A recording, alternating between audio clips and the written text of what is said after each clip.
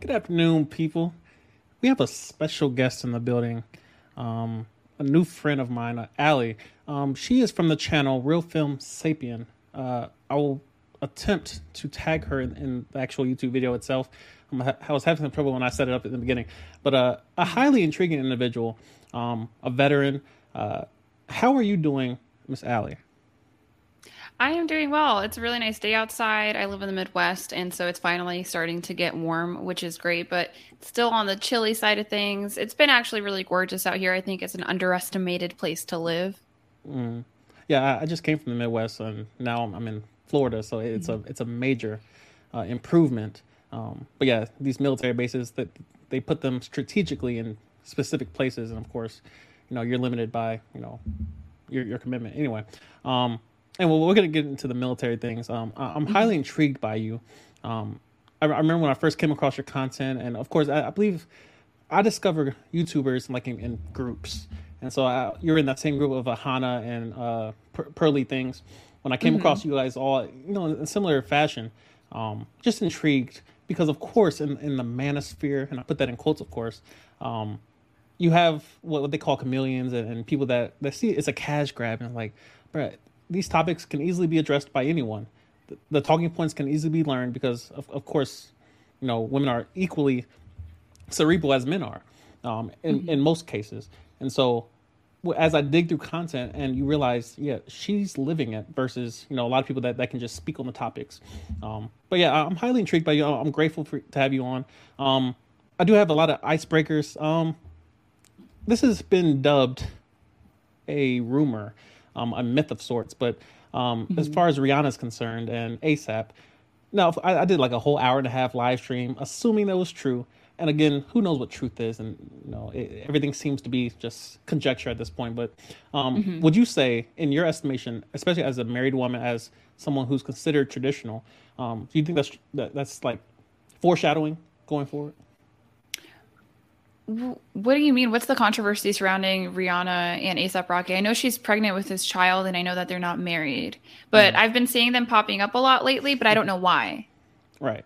So the myth going around, and again, it's all alleged, and of course, it's been kind of shot down by multiple sources. But I guess the woman that's accused of sleeping with ASAP Rocky, she again, she's like she works with Rihanna directly, a shoe designer or clothing designer. She's part of Rihanna's team, but yeah, she's accused of partaking in the loins of ASAP, and of Yeah. course, one of the biggest betrayals known to man is the person closest to you has the greatest ability to hurt you. But um, yeah, it's a myth at this point. But do you have any thoughts on engaging with a rapper, especially as it relates to having children with them? Well, I would say Rihanna is not somebody that you should look to as an example of, modernism gone wrong or anything like that. The reality is that she has $1 billion net worth. She Mm, and her child will be fine whether or not there's a father in the home. And that's not the position that average women are in. Average women who have a child, they do have to consider, is this infidelity worth me staying or leaving? And some women do choose to stay, and sometimes that's out of discipline, but it also sometimes it's mm, just out of reality.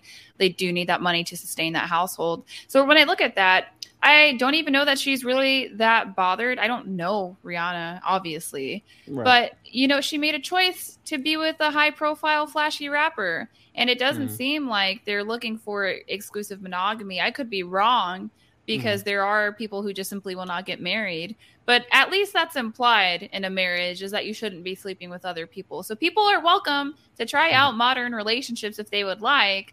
I just don't think that it leads to the best ROI for the man and the woman. That's why I support traditionalism, mm, but it's more like a neo traditionalism, because what went on before is usually romanticized, and I'm talking about like the 1950s and the 1970s, and how women were just so happy to stay home. In reality, a lot of people just didn't get divorced and they lived right. separately. And when you don't have as much autonomy as a woman, obviously that can be a little bit oppressive. But now, like, we have the choice to be traditional if we want to be, Mm. and that's what I seek to really support. Interesting. Excuse my manners. I did not allow you to introduce yourself. Please take a quick second. I got ahead of myself and got in my notes already. But yeah, take a quick second, introduce yourself, tell the people anything you would like to share. Okay, well, I am Allie Drummond. I have a YouTube channel at Real Femme Sapien. I'm also on Instagram at Real Femme Sapien. I have a blog under the same name, realfemsapien.com. I try to help society through getting to women, and I have a hidden target demographic. The hidden target demographic is children, but in order to get to the children, you need to get to the women first because they are statistically the primary caregiver. So I try to help women to be more well-rounded so that they can get married and stay married, because there's a lot of lessons that we aren't taught as women, and different life lessons. It's not just romantic lessons. For example, I recently went through a miscarriage, and then I found out that most of the women that I know also had one. So there's just a lot of education that's lacking from the female community, and that's the gap that I seek to fill. And at least, you know, even if I help one woman to get married and stay married to a healthy man, then I've done my job. That's all I want to do. Is just I want to help kids have a 2-parent household. Amazing, amazing. I wasn't going to bring up the miscarriage, but since you have, and of course you've been quite public with it, how are you doing in regards to that? My mom also had a miscarriage. I was born between two deaths of children. Like the girl above me, she died, and the girl after me died. So I consider myself blessed in that way. But yeah, how are you doing with the recent events? I'm doing well. At first, I was very upset. It is an emotional experience, and it's something that is uniquely woman. I learned so much about being a woman through being pregnant. And it just taught me to be really grateful for life and to get my stuff together, because life does begin and it does end. And sometimes it ends really, really soon. But I'm doing well. I mostly was just shocked to hear all of the stories that women are coming out with. Well, I had 3 miscarriages. I had to see a fertility doctor. I lost my twins at, you know, sometimes 14 weeks, 18 weeks. And I was just surprised. But I think we're just disillusioned from female biology right now, because we're kind of in this very progressivist time where men and women are supposed to be the same. Well, we're not. And so what information is being withheld from natural born women? And it's conversations like that. But I was actually really happy to hear from these women, to know that this was a normal human experience, to be further involved in the female community, and to just hear the outpouring of love, because everybody was offering condolences. I don't typically think that the sisterhood exists just because women can be quite catty, but I would say that most women empathize with a pregnancy loss, and I thought that was amazing, and that was something I'd never heard before from other women. Definitely, definitely. And again, you've mentioned so many. Well, one thing I love about interviewing YouTubers, because when I first started doing, like, I believe January 2nd of this year was my first interview on this channel, where I brought somebody that wasn't me to talk about anything.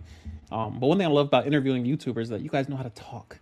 And like, if I ask a question, like, I'm not just sitting there like, will they know what I meant? Will, like, that they run with it? But yeah, I've always enjoyed your content, mainly because you do have the gift of gab, but there's also, you know, substance there. And so when you do give your insights, you know, you're actually able to walk away with something, even if you disagree, which I try to, whenever I bring on someone such as yourself, I try to find the areas that we disagree on. Not only because I love to debate, but because we're able to either strengthen our arguments or, you know, change them.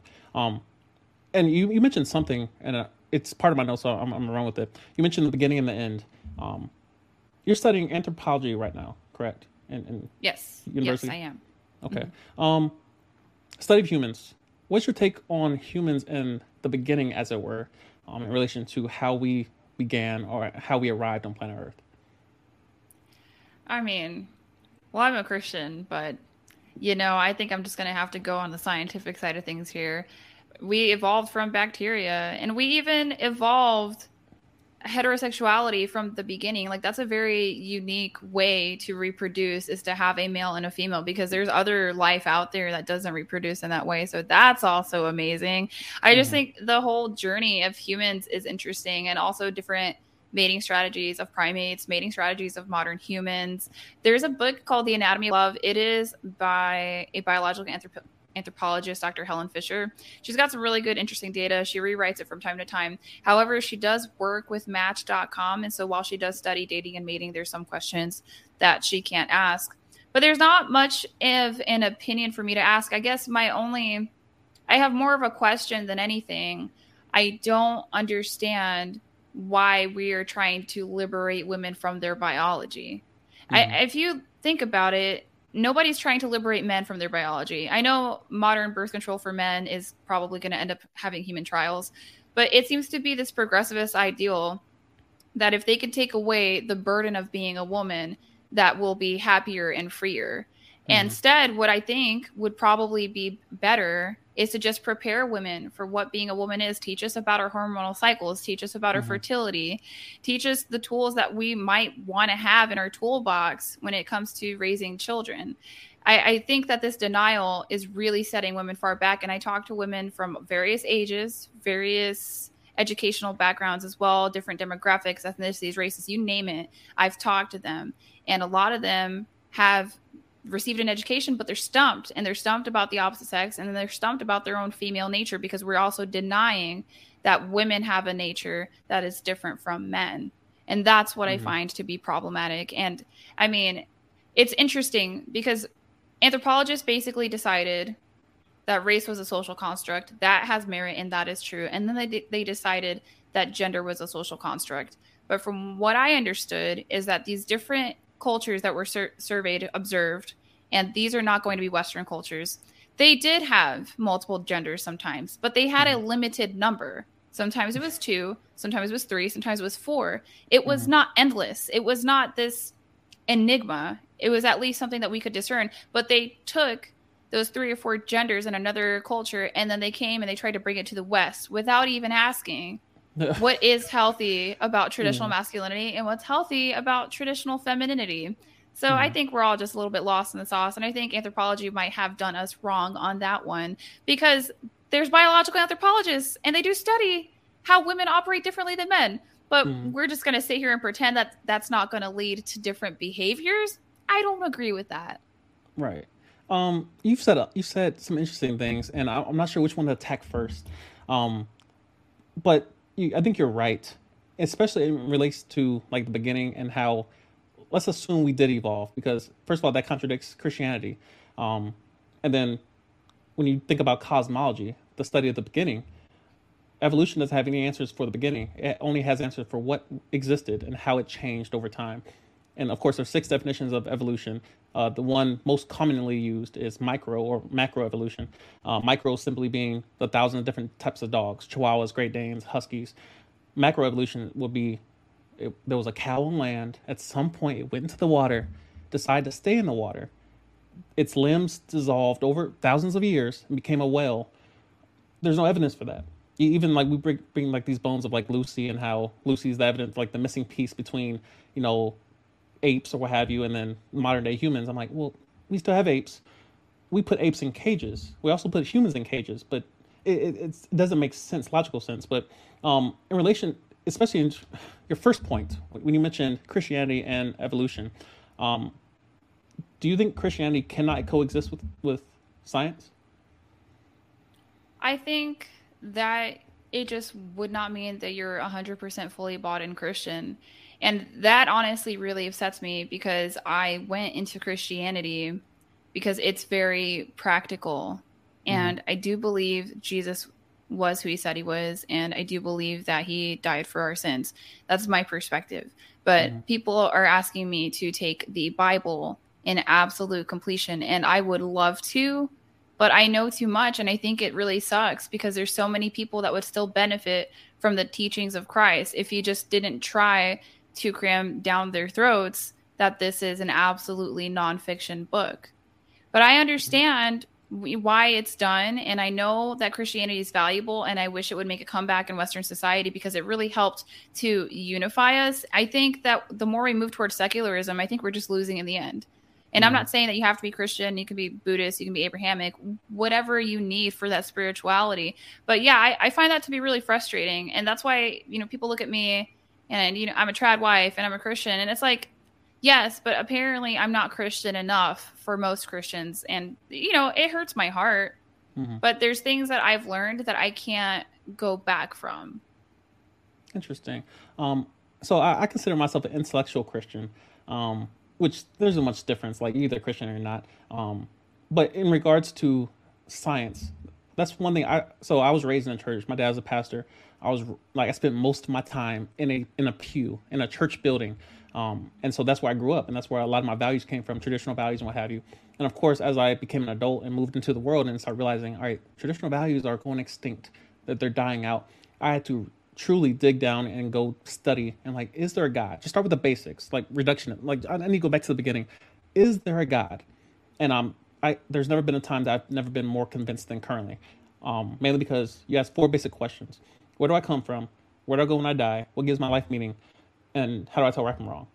Those four basic questions can't be answered by science. Obviously, you go to philosophy and religion, but and of course, there's a YouTuber, an amazing mind, Dr. Dino. If you search that, when you get some free time, he answers a lot of these questions that you're referencing, and I don't want to spend any more time going into it because I go on my tangents, and obviously, I'm not here to truly like debate you on every single topic you bring up, but a lot of these topics that you're mentioning, as far as seemingly like subjective discrepancies between the beginning in the Bible and the beginning in science.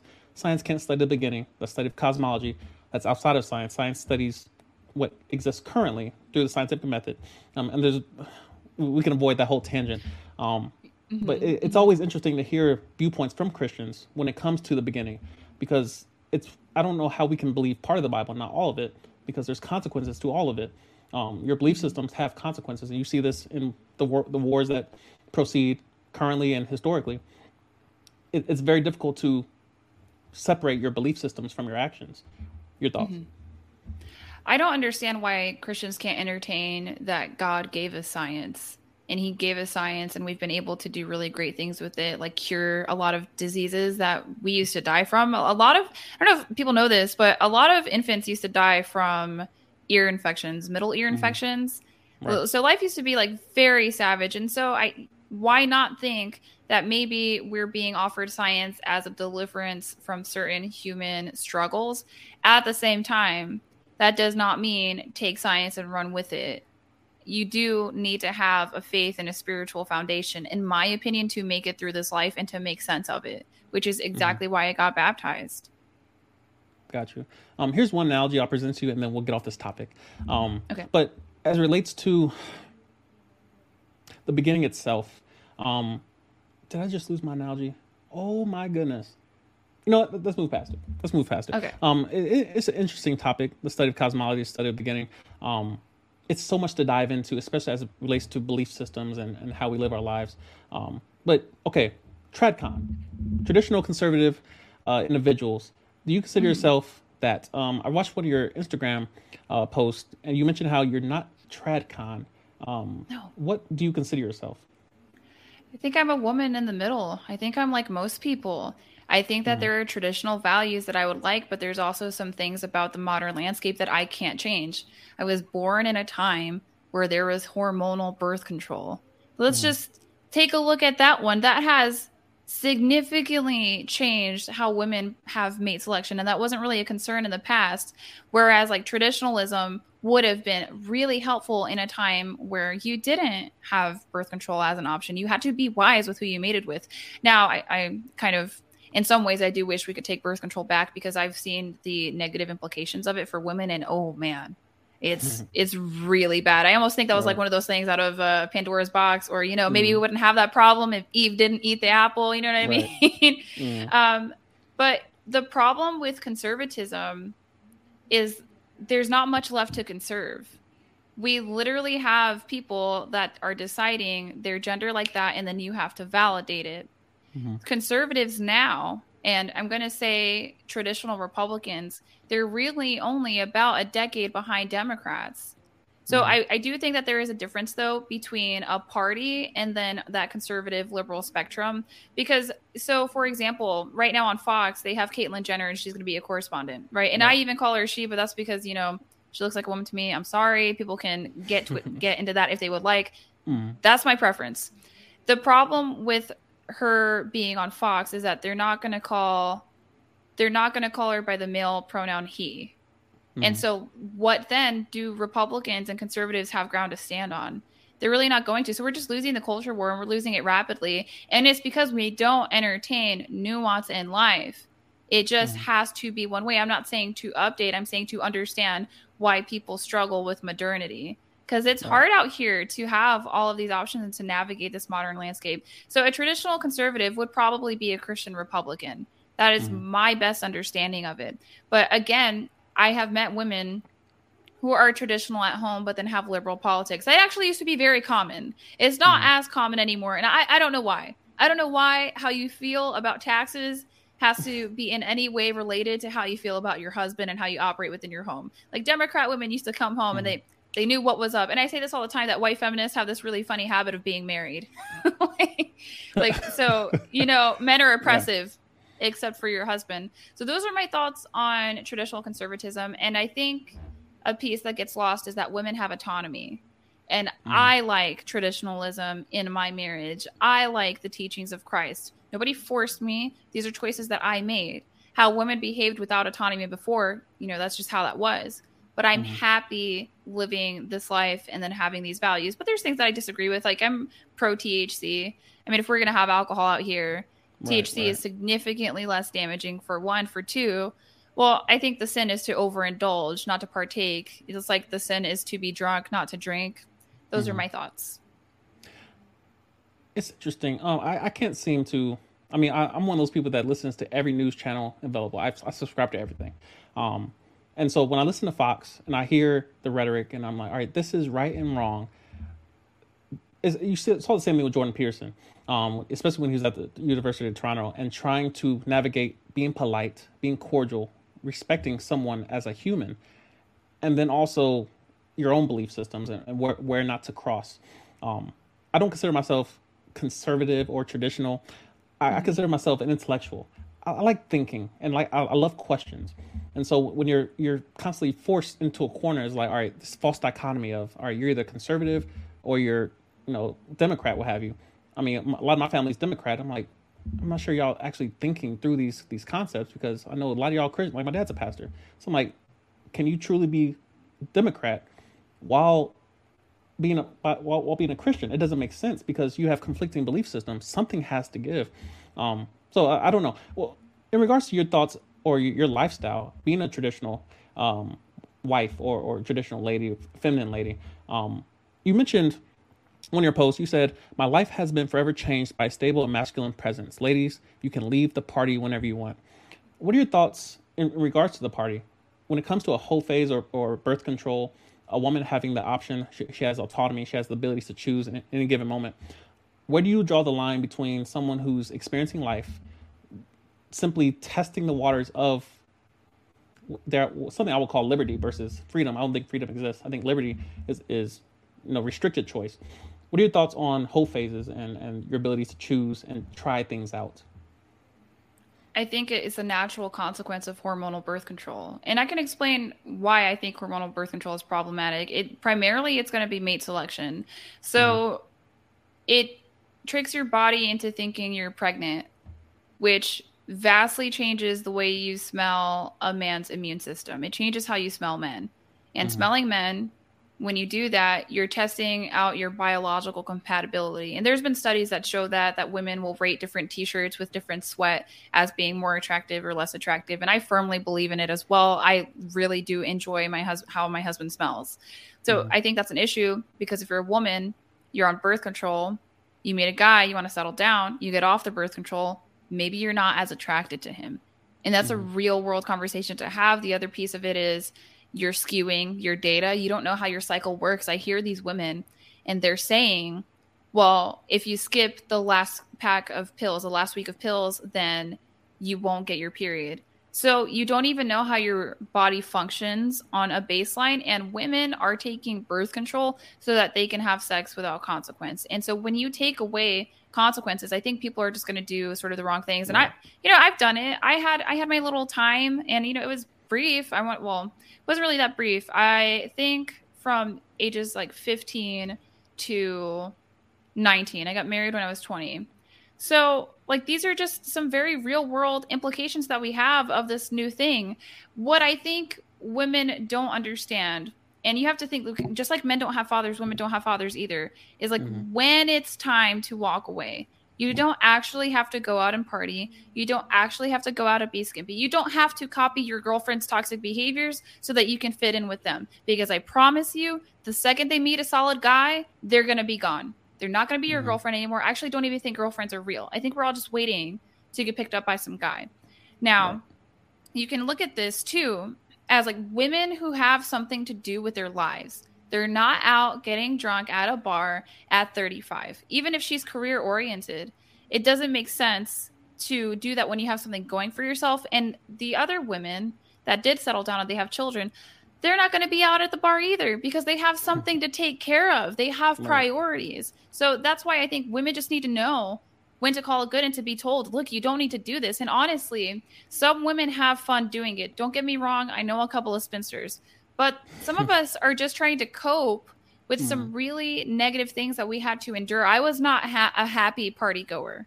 I really wasn't. I found it incredibly depressing. I felt out of place, but I didn't know how to be a good girl, for one. For two, it's like you ask your girlfriends to hang out and all they want to do is go to the bar. You want to ask them to go hiking. You want to ask them to go bowling. It's hard to find women with good character because it's hard to find people with good character. Facts. You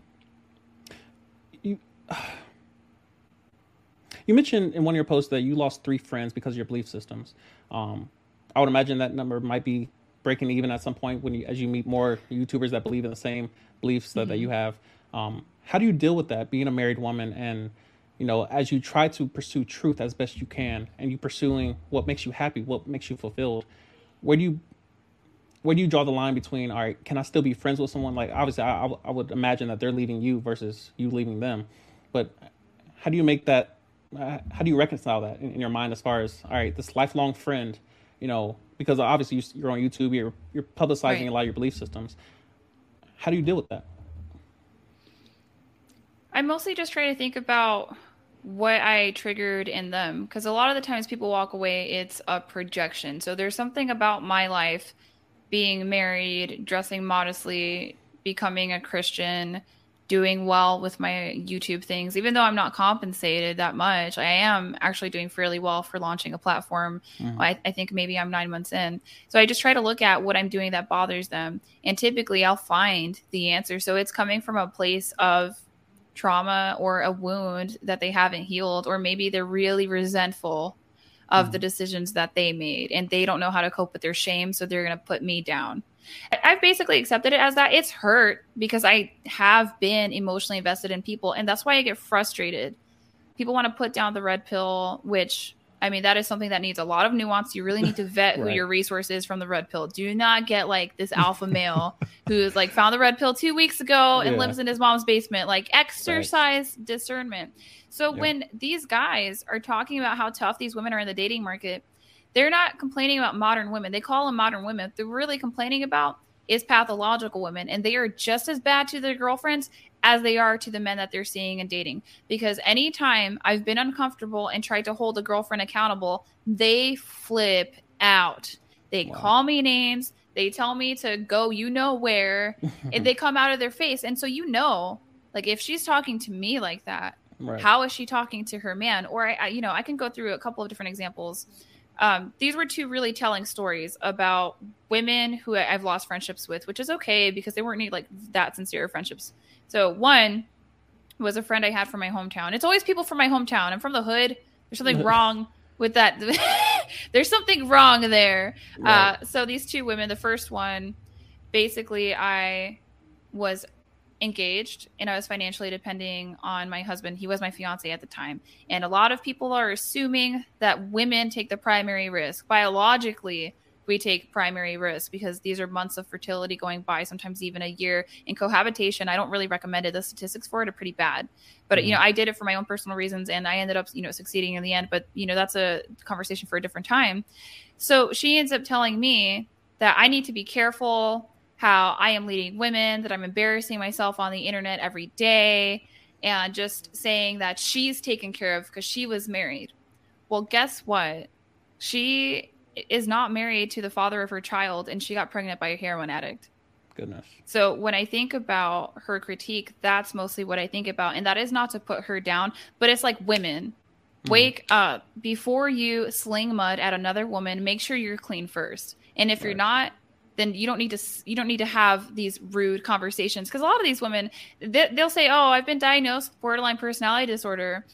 I'm like, honey, you are tore up from the floor up. Like, you don't even know. And so I know the quality of their marriage from that standpoint. The other piece was I had a friend who was actually pretty well rounded, I think, when we were teens. But somewhere in the mix, she got really hypersexualized, and her entire value and worth started to become her body. And she got an OnlyFans, and she has a baby daddy, and she would do things like post their text messages on private stories. And all she would do is dog on him. But I would look, I'm like, honey, you sound like a serial killer. And all she's saying is that he's so difficult. And I'm watching it. This is really bad behavior. At some point, I was hoping that I wouldn't have to follow her anymore, because I do enjoy her as a person. And God did me a favor. And then she got taken off of Instagram again, which is great. But then she found me when she got a new Instagram. And I was like, geez, I got to go follow her. You know, like, we're friends. I really care for her. Or so I thought. In the end of it, I ended up finding out that I was very expendable to her. What I kept seeing on her stories is just her almost nearly naked all the time, constantly promoting her OnlyFans, putting a price on her body. And women don't understand. Not everybody wants to see that. If you're going to have an OnlyFans, why don't you make a separate account? Be an adult, make a professional account, and then have a personal account. You can't be that lazy. I'm sorry. So I texted her, I DM'd her through Instagram. I said, you know, I'm really uncomfortable seeing you that way. Here's my phone number. I would like to maintain a friendship. The first thing she says is, what, you don't know how to use the follow button or the unfollow button? You don't know how to use the mute button? LMAO, I'm good. And then she unfollows me. So I just went and blocked her. Like, you cannot be disrespectful and then complain, oh, I'm lonely. Nobody wants to be with me. I have bad girlfriends. I can't get a man to be with me. It's because of you. So that is my critiques. My critics is usually something about them, because there's not much to push back on. I think I entertain a lot of nuance, and you know, I get into it with Christians, I get into it with secular people, I get into it with conservatives, I get into it with liberals. I am nobody's real favorite. I don't know where I belong. Facts. Yeah. I mean, a lot of us find ourselves in those spaces where I created YouTube for the very reason you're talking about. All my opinions, all my beliefs, all my views go on YouTube, where I can monetize my opinions. First of all, you mentioned monetizing one's body on OnlyFans. I believe that you can monetize your mind a lot longer than you monetize your body. You being former military, you understand that concept quite well. Speaking of the military, you joined at 19. What was your MOS? I joined in 2014. I left in 2019. Okay. I was a 68 Whiskey, so I was a combat medic specialist. Wow. And my first unit was a CAV unit. And that's how, like, people want to talk about being an independent woman. That job was so hard. Right. It was so hard. I ended up switching to an aviation brigade. But it's like, I went out there and I did it. And I made my E5. I made it in 3 years. I developed a nervous tic. I was constantly stressed. I had a boss from West Point who hated me. Mercy. And, you know, she was like smoking hot and gorgeous. And so nobody was giving her any kind of feedback. So, you know, be an independent woman if you want to, but I'm telling you, that job like beat the femininity into me. I was like, it hurts. This is it. No, like, I just want to stay home. We have a very similar story. Now, of course, I was in the Air Force, chair for all the different stereotypes or what have you. I did sit at a desk. I did drink coffee every day. I listened to music all day. Like, I didn't touch a gun for most of my career. I also made staff in E5 in 3 years. And I immediately saw diminishing returns, where I'm like, all right, they preach it being a certain way. And of course, then the first couple of years, everything is just uphill and everything's amazing because everything's new and you're just learning the new environment and, you know, the higher ups and, oh, officers, and they're scary because they have the power to take your rank and all this foolishness. And you finally reach a point where I just hit in the last, like, I'm still technically active duty currently. And you reach a point where I'm like, I don't like any of this. And I don't care how much you're paying me. I value peace and of course, experiencing anxiety. And I was being stationed in Alaska, and matter of fact, I follow a page where they document unfortunate suicide events, and they're happening one after another, especially in Alaska. And of course, now it's on the higher ups radar. But yeah, it's an ongoing thing where I don't see it getting any better. And of course, the topic of strong and independent, and I'm always amazed by the concept of you have a job, you have a car, and you have a place to live. And that's used as evidence of, I'm strong and independent, I don't need no man. I'm like, how is that impressive when that's normal for adults? That's what adults do in most cases. Of course, we have the homeless population. We have, you know, 18-year-old, 19-year-olds living in their mom's basement. Cool. Playing video games, neck beards, all that. But if you're going to be an adult, the basic standard of living is you have a place to live, you have a job, you have a car. That's not impressive. That's not something to scream from the mountaintops from. But of course, in the military, and I do want to get your opinion on this, especially as it relates to infantry, and combat AFSCs or MOSs. What are your thoughts on women serving in combat roles? Y'all, oh my goodness. Let me breathe, because all I want to do is like, So I was a combat medic specialist, and I worked around with other women. They were just approving us in training, because I don't think I saw one woman who was able to physically pick up a full-sized man with his kit, with his weapon. Right. But somehow we're being certified as combat medic specialists. Now, when I served, a lot of people explained that most commanders are not going to assume risk by sending a woman out on patrol, for one. The other piece of it is, well, you send one woman out with a group of men, and sometimes bad things happen. Does a commander want to assume risk for that? But now I'm hearing more and more that as the military becomes progressive, that they might actually start sending these women out there. And like, that's where I'm starting to get concerned, because biology is real. Testosterone is powerful. I lift, I work out, I run long distance. Your average dude with testosterone could beat me to death with a pillow. Like, I don't know how to explain this to women. Not a pillow. Goodness. Oh man, dude. Yeah, I think so. So here's the thing. You'll see women, they'll get these little keys that have the knuckles on them that kind of pierce, right? Or they'll, they think they have a knife, or they'll have like a weapon, which, by the way, women, if you're going to carry a weapon, you have to know how to use it. But I don't know if people understand this. It's actually very hard to stab someone. Right. Like, it's not.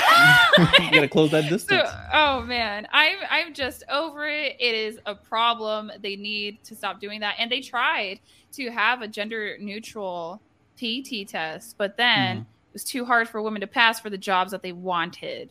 So, but to me, I'm like, look, if you want to be a woman in the military and be a paper pusher, what's wrong with that?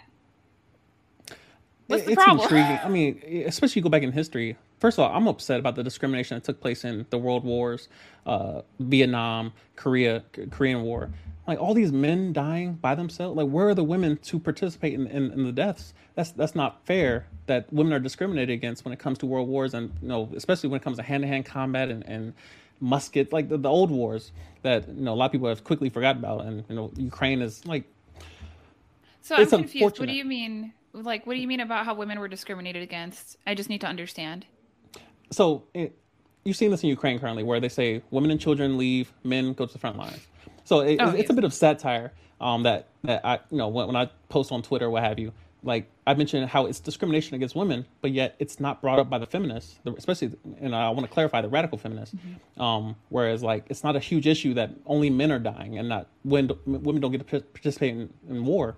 I'm like, that should be even, according to the radical feminists. And it is a question I had for you as far as, how do you differentiate feminism from femininity? So feminism is actually a female supremacy movement. A lot of people don't think that, because if you're talking about men and women having equal rights, you would use the word egalitarian. When you look at feminism, patriarchy, the P-A-T-R, at the beginning of that word patriarchy, that means man. That means father. So that's bad, though. The patriarchy's bad, and everything good is female, feminine. It's actually very toxic. And you can see that the very early feminists were also terrorists. People don't know that, where they would just go out causing a dang ruckus and like physically threatening people's lives or shaming men. There were women with white roses in the 1920s that if you weren't serving in the military as a man, they would make sure that you knew that you were beta, and they would give you a white rose and shame you in public. So these are just different perspectives to have. I have some huge issues with feminism. Margaret Sanger was a eugenicist. I don't care what. Oftentimes I bring that up to a liberal, and they're like, "Why are you bringing that up?" Like, sir, imagine if a conservative had a racist who was like pro-life or something. I mean, come on. The other piece of it is Susan B. Anthony didn't care about a woman's right to vote. She only cared about the white woman's right to vote. And Sojourner Truth made a speech in response to that called "Ain't I a Woman?" So I just think that this is some really shaky foundation to have a movement on. And if we're going to give women egalitarianism, then understand that we might make different choices. We might choose social jobs that don't pay as much, but we're happy. And to stop trying to convince us to like other things that we're not interested in. I have these conversations with academics all the time. They're saying that women don't have economic autonomy. Women are spending most of the global economy. Like we're spending the money, and whether or not we're making it doesn't matter because we have access to it and we're spending it. That's one perspective to have, but I'm not sure where they're getting this idea where we're oppressed. I think that the patriarchy is kind of a boogeyman, and the long and the short of it is the world is sexist. There are some things that men go through, like expendability, like the fact that you will be drafted because, you know, constructivism's great until ish hits the fan and then you're a man again, right? Yep. And then there's things that women go through. We are physically vulnerable when in times of war, we can be EPAR'd. So we're not just simply like murdered, we are taken and used as sexual objects. And so these things just happen. And I think people just need to accept that men and women suffer differently. But I don't think it's discrimination against women. Here's the thing. If you wanted to apply for a combat position, you could. And you could have for a long time, even when I served. If I wanted to be in a female engagement team, I could have applied for it. If I wanted to be, well, I don't know about SF, but definitely female engagement team was a thing. You could go out there. You would just have to meet the male standard. So for the women that can hack it, they're able to apply. And I think that's pretty much it. Because I don't know if you know this. There's a proven male biological impulse to throw themselves in front of women. If you look at mass shooting events, a lot of guys will throw themselves in front of a woman. So you're going to send her out on patrol. But what's going to happen? What's going to happen when there is no more social constructivists? It's your lizard brain and you're in the firefight and there's a woman. Probably going to throw yourself in front of her. That's probably going to be a problem for the mission. So those are my thoughts. Yeah, that's going to be an ongoing issue, especially as the transgender movement takes place. Because historically speaking, the feminists would fight against men for we need more. We need more. We need more ground. We need more rights. We need better rights. We need all the rights. Okay, now you saw this in the U.S. Federation of Soccer, where they're found to be getting paid more than the men, and they're still complaining. I'm like, bro, you guys are getting paid year round, $100,000 a year, and now you guys want more because your payout percentage when you guys actually won was less than the men's. I'm like, you guys are getting paid year round. Like, men are not. You're getting paid more than men. So now you have like Leah Thomas, where now men are infiltrating, or women. Anyway, people are infiltrating women's sports and taking over, going from 462nd to first by simply flipping a switch. What are your thoughts on women's sports and how you guys are able to retain you guys' separate, sports engagements? I'm going to start with, I don't believe Leah Thomas is a woman. There's just no way that I can buy into that. I really don't think there's anything that's been done besides growing their hair longer. This is my perspective. That's my opinion. I'm allowed to have one. But what people also don't know is that there are things that have been going on in that locker room with biological women in the same room, and they're saying they're uncomfortable and they have to report anonymously to their coach. So that's like all I'm going to say about that particular situation is that you guys need to read what's going on, because a scammer is a scammer. I don't care. I think that there are sincere transgenders. Yes. And if you're in pain, I really do hope the surgery relieves your pain. Oftentimes it does not. I think we really need to look at statistics. So I just wanted to start there because at this point, I'm really starting to think it's a scam. Like, how you 400th place, you compete in the women's league and then you're number one. Like, I have questions. I have questions. Aside from that, we need to maintain integrity between male and female biology when it comes to sports, period. And that'll happen right around puberty. I don't think there's much of an issue with having co-ed games when children haven't gone through puberty yet, from what I can tell. But once you go through puberty, things change. I am a woman. I have bilateral labral tears in my hips, and I served in the military. And there are a lot of hip injuries that are attributed to sex when it comes to military service. These are things that I can easily prove this stuff. But women, too, I think that we're very agreeable. And when we're looking at being agreeable or disagreeable, it's usually at the extremes. It's not on average. People are going to be kind of similar, but then you get to the extremes, and that's where we really tend to differ. But that's where you can see the differences is going to be in the extremes. So people are like, oh, I'm a woman. And we're like, okay, come on. Yeah, sure. But we're not even thinking about, wait a minute. If we can't define what it is to be a woman, we can no longer be protected. And I don't even know why women are competing. We can stand up. We can protest. We can say, no, this is not right. This is not right. And that's why I have a big issue with feminism, because they're pro-woman. What about natural born women who have complaints? We don't feel protected. We want to have safe spaces in the bathroom. And they just want us to assume the best of the world. So, but we can assume the best of men when they decide to change their sex, but we can't assume the best of men when they choose to stay men. Like, make it make sense. I don't know.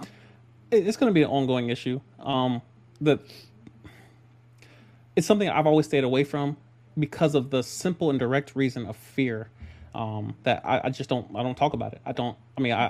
I'm of the mindset, everyone for themselves, everybody mind your business. I'm probably, my foundation is libertarian of sorts, where everybody do what they want to do as long as it don't mess with my ability to do what I want to do. Everybody mind their business. And of course, it's still going to be a thing because at some point it's going to enter my backyard where I have to deal with it. Like you can say I don't want to own a gun because I don't believe in guns, what have you. But at some point, somebody's going to break in your house at 2 a.m. and you got to address that with whatever you have in your safe, what have you. So I think everyone at some point is going to be faced with, I have a daughter and then she enters sports, but then you got all the youngins out there playing. This man over here, 7 foot tall, 300 pounds. I'm like, who is that? That's my youngin, my daughter. I'm like, all right, cool. But it's going to be a thing that everyone's going to have to address and everyone's going to have to speak up about because it's going to be a part of everyone's lives. Well, it's actually worse than people think. So I'm involved with my local school board, and parents are really blind at what is going on in the schools. And what I'm saying is, this is so bad. You want to go down on this tangent? Because that's why people are getting indoctrinated into thinking about this nonsense. Do you want to go there? Not really, but I'll follow if you go first, which is the opposite of traditionalism. Okay, so there are certain programs that are no longer focused on helping children with deficits. They're mostly focused on activism. Right. And so, that's it. You are an activist first, and you get taught this from being an undergrad. And so you go in and you just have to be a very inclusive teacher. But there's other things that are going on now that I find to be particularly concerning. And that's why I bring it up is, so there's social emotional learning going on right now, but that's not what it is anymore. It is just straight up activism first at the forefront, which means that children with reading deficits aren't getting the attention that they need. But what they're doing is they are going out and identifying people who might push back, who are essentially a threat, right? So, but these people tend to be white Christians, which poses its own issues. And there's not a lot of Christian teachers that are being able to teach anymore. They're literally leaving. So they go out and they identify these people before they have group meetings. And then they try one-on-one to try to convince these people to behave differently or think differently. It doesn't work. Then they go peer-to-peer. They try to get them with somebody else. This is the identified teacher who's a threat. And then after that, they are basically outed as, no, this person, they're a white Christian. They're against what we're trying to do here. And you basically have to sit there and you have to take this. And so that's why we're having some real issues when it comes to our children in the schools. Is because it's been absolutely infiltrated. And I'm not here to say that progressivism is wrong and conservatism is right. But I am saying we have to be able to have conversations and push back on certain issues and to stop feeding children to the state. We need to protect parents' rights. I don't know why that's controversial. Yeah, that's why I'm kind of encouraged, and I'm not sure it's going to be successful, but Elon Musk is modern day Trojan horse as he's kind of sneaking in overtly. He's under the blanket, but we know it's him.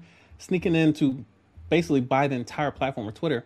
I mentioned, actually, I posted a video today about how if he does indeed, and he's able to actually buy Twitter, I'm definitely going to be over there. Mainly because it's going to be just crazy how everyone's going to be throw their arrows back and forth and no one's moderating, nobody's in between. And there will be some type of, order in place, mainly because you can go to the airport all you want, but there's certain words you can't say at the airport, no matter how free you are, no matter which side, who you voted for. You say certain words, you're not going to be on that plane.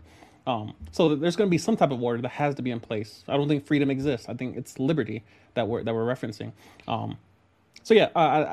It's part of the reason why I'm skeptical about having kids. I've thought about vasectomies nonstop, mainly because I am part of the crowd that I'm stuck on marriage, and I'm not so much against marriage. I'm against divorce, but I'm also afraid. And I'm using fear more directly because a lot of people just don't want to use it, even though fear is not real. There's danger. It's different. But I'm afraid of child support. I can't imagine someone else telling me when I can see my children. I'm like, what's the point of having kids if I see them every other weekend? I don't get the point of that. I also don't want to deal with the school's telling, like, imagine a teacher, and this happens every single day, which is, you don't even have to imagine it. There's video footage. I'm going to tell the kids I'm teaching who I have sex with. How is that relevant? Now you have teachers having sex with the children. I'm like, why are we sending kids? I mean, homeschool seems like the only option. And of course, that still can be treacherous because you got to find out what parents are teaching their own children, which, again, that's none of my business. But at some point, that kid's going to be an adult. And that kid could be a teenager sneaking through my back door. I'm like, listen, I got to go see nephew. Why are you in my back door? What are you doing here? So, again, how the belief systems will go through the children, through the teachings, it's still going to be a thing whether or not I have children or whether or not I'm participating in, town halls or speaking my opinion out loud. I'm still going to have to deal with children that were raised by given adults, and whatever the belief system is, it's going to show up in my life at some point. I'm not sure where to go with that as far as my decision making, long term, that is. But again, I always revert back to everybody for themselves. I mean, it's a world that no one's prepared for, but it's where we at. It's where we're at currently.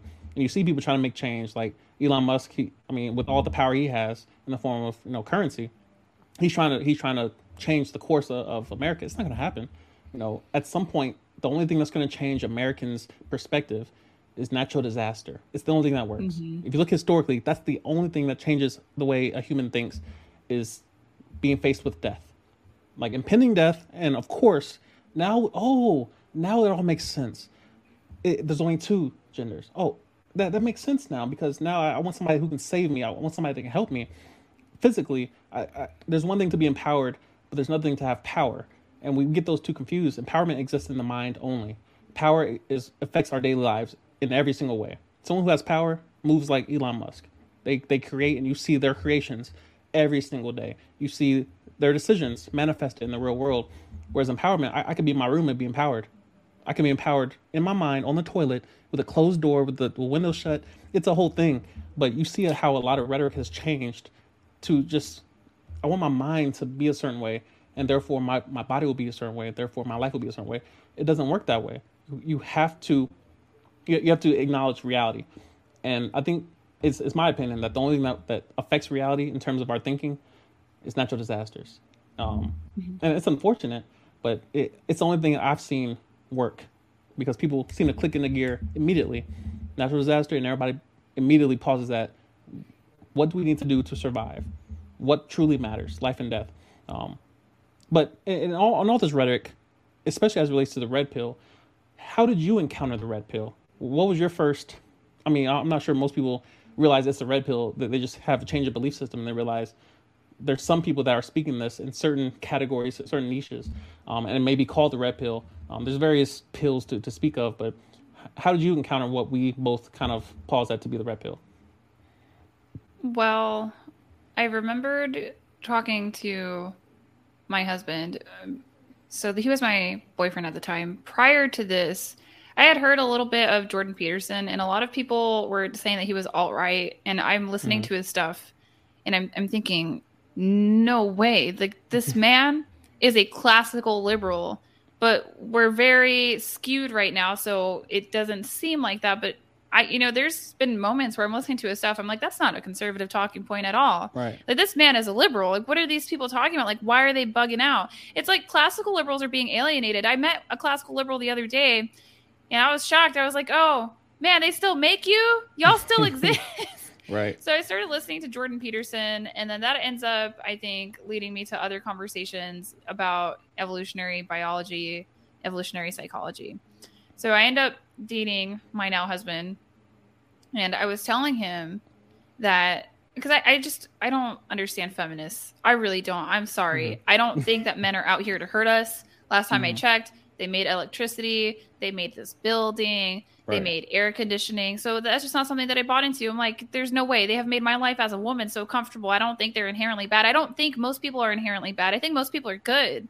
And that was an issue that I had with feminism, is that it seems to really put down men, and, it might even be misandry at this point. I think it's misandry. So I started talking to my boyfriend about how frustrated I am with school, how my viewpoints aren't respected, and how also I'm fed up with certain female behaviors. And he was like, well, that's called something. and he showed me the Red Pill documentary, which is Cassie J's documentary, which is, it's not really a documentary. It's like her telling her story of how she stopped being a feminist. There's a lot that's problematic about it. It has a more of a men's rights angle versus being, I guess, inclusive of, you know, the entire manosphere. So after that starts happening, I start watching different YouTube videos. Kevin Samuels, I think, was starting to blow up, and Kevin Samuels was really helpful to me because I was in a point in my life. I don't think I want a graduate degree, but I kept feeling like I'm a smart woman. I have to get this degree. I have to do it. Why can't I do it? What's wrong with me? Then come to find out, I actually just really enjoy being a homemaker, and I'd like to be a stay-at-home mother. So I get into Kevin Samuels, start listening to him. Then I start listening to Fresh and Fit. I start listening to Donovan Sharp, and, you know, there's Better Bachelor, Rollo Tomassi. So I've looked at a couple of these different content creators, but then I started doing research. I'm like, who really matters and who's been here the longest? And so I ended up getting interviewed by Donovan Sharp, and now he's somebody that I collab with. Really wonderful mentor, contrary to popular belief. And then I started realizing a lot of people are talking about this guy, Rollo Tomassi. Yeah. Like, why this guy? Yeah. And he wrote this book called The Rational Male that was pretty pivotal. It's the premier book for male dating strategy, and also decodes female dating strategy. And I would like to think that there could be a female version of that, The Rational Female, but really it's just already been written. It's a pretty bipartisan book. So I started looking at making sure that I'm vetting the people that I speak to, that they've been there for a couple of years, 10, sometimes even 18. I'm very concerned on who I speak to in that space because it's really easy to get scammed. It is something that people use as a grift. So that's how I ended up finding the content. And I grew up in a lower socioeconomic status home, in a single mother home. And I was even subjected to physical assault for over a decade. So all of the red flags that go on when you grow up in a single mother home, that's what I lived with. And that is a direct consequence of poor mate selection. And the red pill, a lot of times, is about optimal mate selection. So I started looking at what some of the men were saying, and I thought, how is this stuff helpful for women? How can I spin this for women so that they can have some kind of advantage or some kind of tool? And it's been working and it's been effective. And that's why I said earlier that my target demographic is actually children. But in order to get to the children, I need to get to the women first. And that's where I'm at. That's how I ended up over here. And to be honest, you know, most of the guys have been cordial with me professionally. Aside from that, I mean, the only problem I have is sometimes I curse and they're put off by that. They wish I spoke more ladylike. But I'm like, hey, you know, I was in the army. Like, I'm sorry. Right. Culture. Yeah. That's interesting. All the names that you've mentioned have been pivotal in my life. I mean, I go back to even the more controversial names like Tom Likas, Patrice O'Neal. These individuals, first of all, they were so far ahead of their time because, again, it's not like we just knew we're like modern women or modern dating. Everything is just so controversial as of the 2020s or 2000s. Like, this has been going on for years, decades, if not. So the transition of men seeing this take place, and of course, divorce has always been then family court's been a thing for a minute. And again, you mentioned this earlier, is like there's nuance in the red pill, and most people don't have the ability, especially men that are suffering from, they're recovering from a divorce or they've been hurt, they've been cheated on. They go to the red pill to get this, what Rollo Tomassi mentions as red meat. And I'm like, I just want to hear how women are getting cheated on back, or women are getting divorced, or women are being hurt. And I'm like, that's not what, especially as Rollo Tomassi mentions, the red pill is a praxeology. It's talking about human nature and how we tend to do certain things in these certain situations. And so, of course, you have everyone with a different agenda. Like, Fresh and Fit is demonized. I'm like, I don't agree with everything they say. I don't agree with everything Kevin Samuels says. But most of it, I do agree with. And so, of course, ad hominem comes up and like, we're just going to attack the person. Oh, they have a bald spot, or he appears to be more feminine than he should. Kevin Samuels should be more masculine in his mannerisms, what have you. I'm like, if you pause a tape in any given moment, you can find somebody's wrist limp or something. Or like, you can find something that you can use to demonize someone just to, dismiss what they're talking about. But yeah, it's always interesting to hear how people arrive at the red pill. A lot of men come to it after they've experienced some type of hurt or painful experience. Luckily, I didn't have that experience. Luckily, it was just kind of curiosity and how I tend to just dig. And I think I came to Rollo Tomassi's book first. I think it was after I read The Way of the Superior Man by David Dita. And then No More Mr. Nice Guy came up. And as you kind of discover that there's a whole world of people, especially men, like we discover, other men experience what you're experiencing. You're not alone in your experiences, and how I went through high school as a virgin. I finally got some in my 20s, and I moved away, got my own apartment, and you start experiencing, and you start teaching yourself. I didn't teach me any game. So when I had to go figure out, how do I get the female human's attention? What do I have to do outside of just be myself to woo her? And you start learning how women think. And of course, Robert Greene, he's my favorite author. And Art of Seduction, 48 Laws of Power, Art of War. He talks about how humans think. It's not all like Art of Seduction. People think it's about sex. It's about how humans think and how we make our decisions and what operates in our subconscious and how we're able to trigger certain things.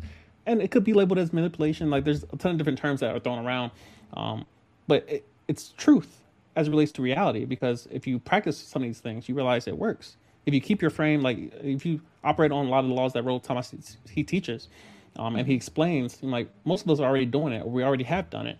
We just don't know what it's called, or he applies a label to it.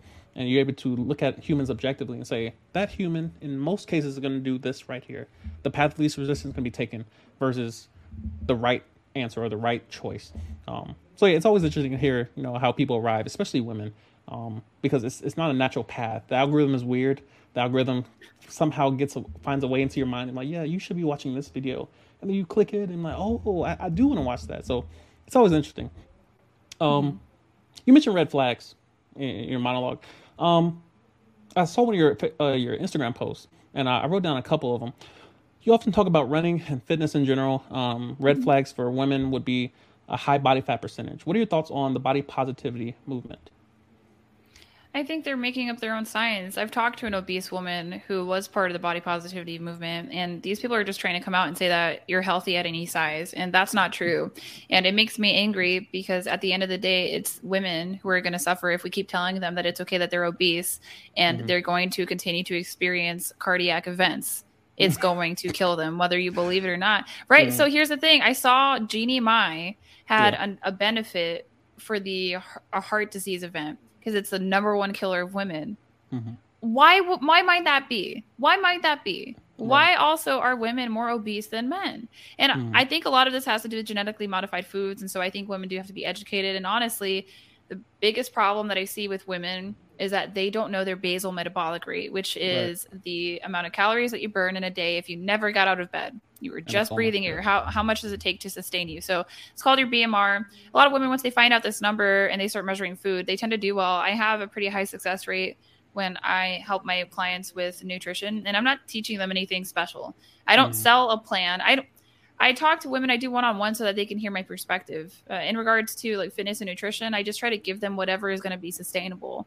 And that's what I think is going to end up working. So the body positivity movement, it's just a lie. There's a lot of feminists in there, and they don't want to think that maybe they're hurting these people in the end. Because, I mean, where are all the feminists going to be at your funeral when you died from being 300, 400 pounds? And let's not even talk about the virus.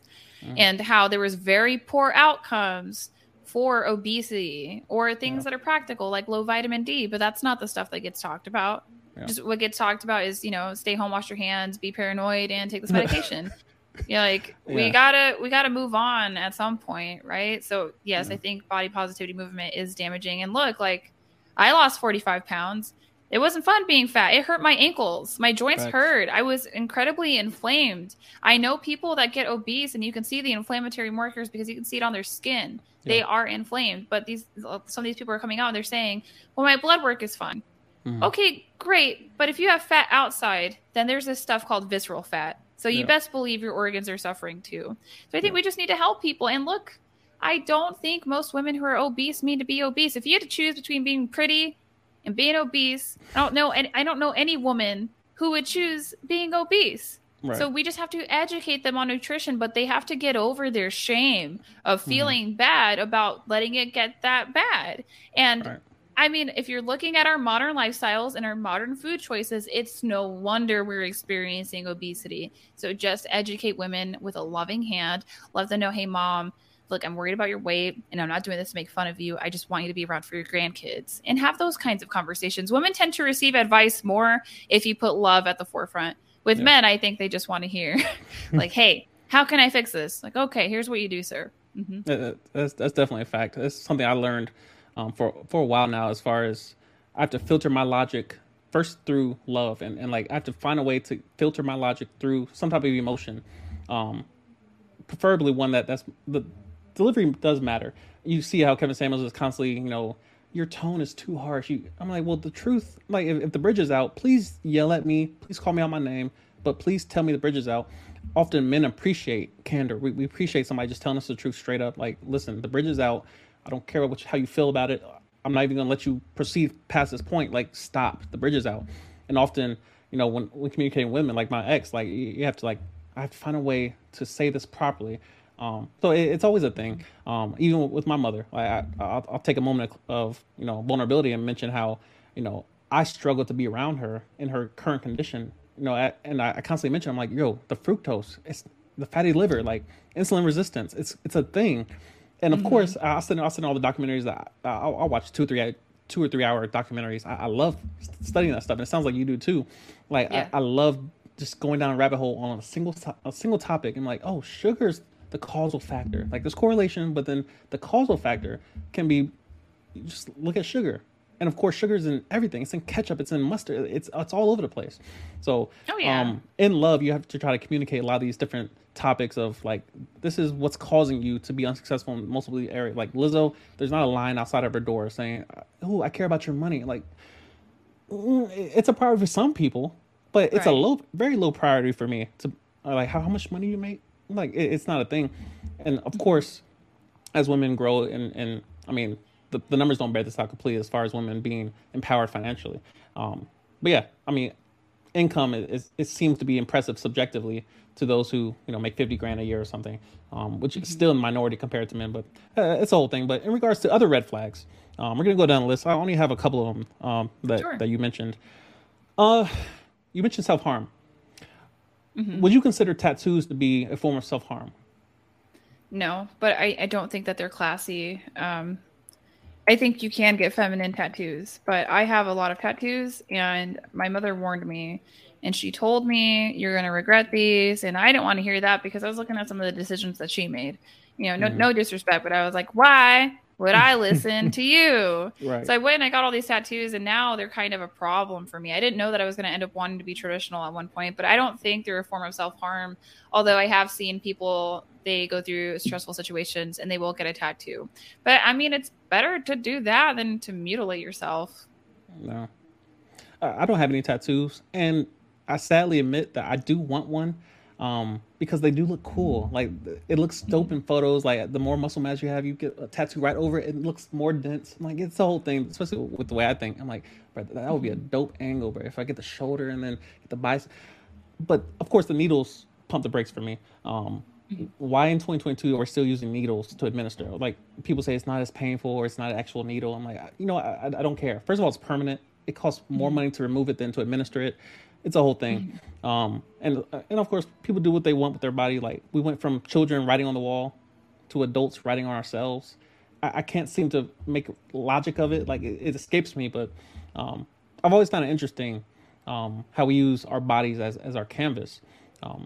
And of course, you mentioned self harm. I'm like, I've never dealt with that, but I've dealt with depression, anxiety. I've been diagnosed with it, especially coming from Alaska. Like you mentioned vitamin D, mine was in the toilet, just dealing with 2 hours of sunlight, and it wasn't really sunlight; it was just the sun's visible, and then it goes right back down for the next 20 hours or so, or 22 hours. It was a whole thing where I dealt with mental health issues, and of course, the Army has its struggles with it. The Air Force, the military at large, is dealing with mental health, as far as how do we rectify this? How do we fix this? But yeah, you see across the board how I think everyone's struggling in their own way. And you mentioned this earlier about how like women suffer, men suffer, and we have this victim oppression Olympics of everyone's trying to be the best oppressed person. I'm like, no, I'm black Right. and I'm a man. I'm struggling the most. I'm like, well, no, I'm sure I can find somebody who hasn't ate today. You ate 3, 4 times a day. You worked out in air conditioning. Like, well, what are you talking about? You have a computer in your pocket.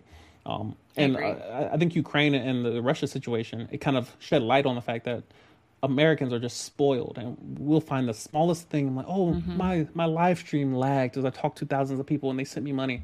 Like, what are you talking about? Somebody just like I believe it's the Daily Mail. They post pretty regularly about how a woman got attacked by Russian forces and was raped and Yep. murdered.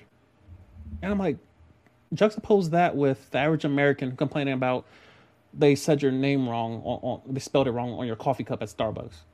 I'm like, Hmm. this is what we're dealing like. It's first world problems, and of course, it's somewhat proportional. It's subjective, but I always like to keep a worldwide view, and it's a luxury of our current times that we have the ability to see what's going on around the world. But I always try to keep objectively, what is suffering on planet Earth, and how we're blessed in most cases. Most of us, especially us, anyone's watching this, they have a Hmm. computer in their hand. They're watching this somehow. They have Wi-Fi. Like, you're blessed, and we're blessed in most cases. So I always have a high level of empathy of people that have mental health issues, mainly because I have them as well. And even in the richest country in the world, arguably, in a lot of the luxuries that we live in daily, we still find areas of struggle. And so it's an ongoing thing. And you see this self harm, you see this with suicide. And I saw how you mentioned on one of your Instagram posts how you're kind of leading the charge as far as helping others, and you have your coaching and your life coaching, what have you. Hmm. Um, what led you to want to help other people in that area? Do you have any experience with mental health issues, especially as it relates to your military service? So I don't have any mental health issues as it pertains to my military service. Mostly, I just struggled with complex PTSD, which is just fancy for your life was threatened on multiple occasions. I was physically assaulted for a decade, and Mm-hmm. that's how you're supposed to respond. You're supposed to be afraid when somebody's hurting you and aggressing you. But that was just really hard for me. I was always going through highs and lows, very chaotic. I was terrified all the time. I don't talk about it a lot. I do have a significant mental health history. Mm-hmm. And you can't help but look at the people that are entrusted to protect you in your youth and think about, man, like how far behind are you setting me when it comes to life and the dating market? Because I know a lot of traumatized Latinas, a Mm-hmm. lot. So it wasn't just something that I went through. I think that there are some cultural issues, and I think that there's cultural issues that white people can't speak on when it comes to our communities. But at the same time, we don't want to talk about it because if we talk about what we're doing wrong, then it's going to prove the white people right. When Mm-hmm. I'm saying that, I'm saying more specifically racist stereotypes, but some things are just a fact, and there are some things that are really deeply wrong with Caribbean culture. So that's where a lot of my stuff is coming from. Is that I got better. I Mm-hmm. got treatment. My heart rate is lower. I was able to lose 45 pounds. I was able to find love. I was able to get married, and I wasn't supposed to. Mm-hmm. Statistically speaking, I should be on drugs or dead. Right. That is the reality of the situation. But I wanted something different for myself, and I had to do it myself. In a lot of ways, I think that I raised myself. I was a latchkey kid. My mom was too busy with the bills, so she would be working a lot, and I wouldn't see her for hours. I got very self-sufficient at 7 years old. But there were some problems that I had with that. For example, I started finding alcohol when I was 13. That was the first time I took a sip of alcohol, and I realized, wow, I feel a lot better about my life when I drink. And that was something that I carried with me Mm-hmm. to my mid 20s. And so you hear people coming out and talking about, oh, women with baggage, women with baggage.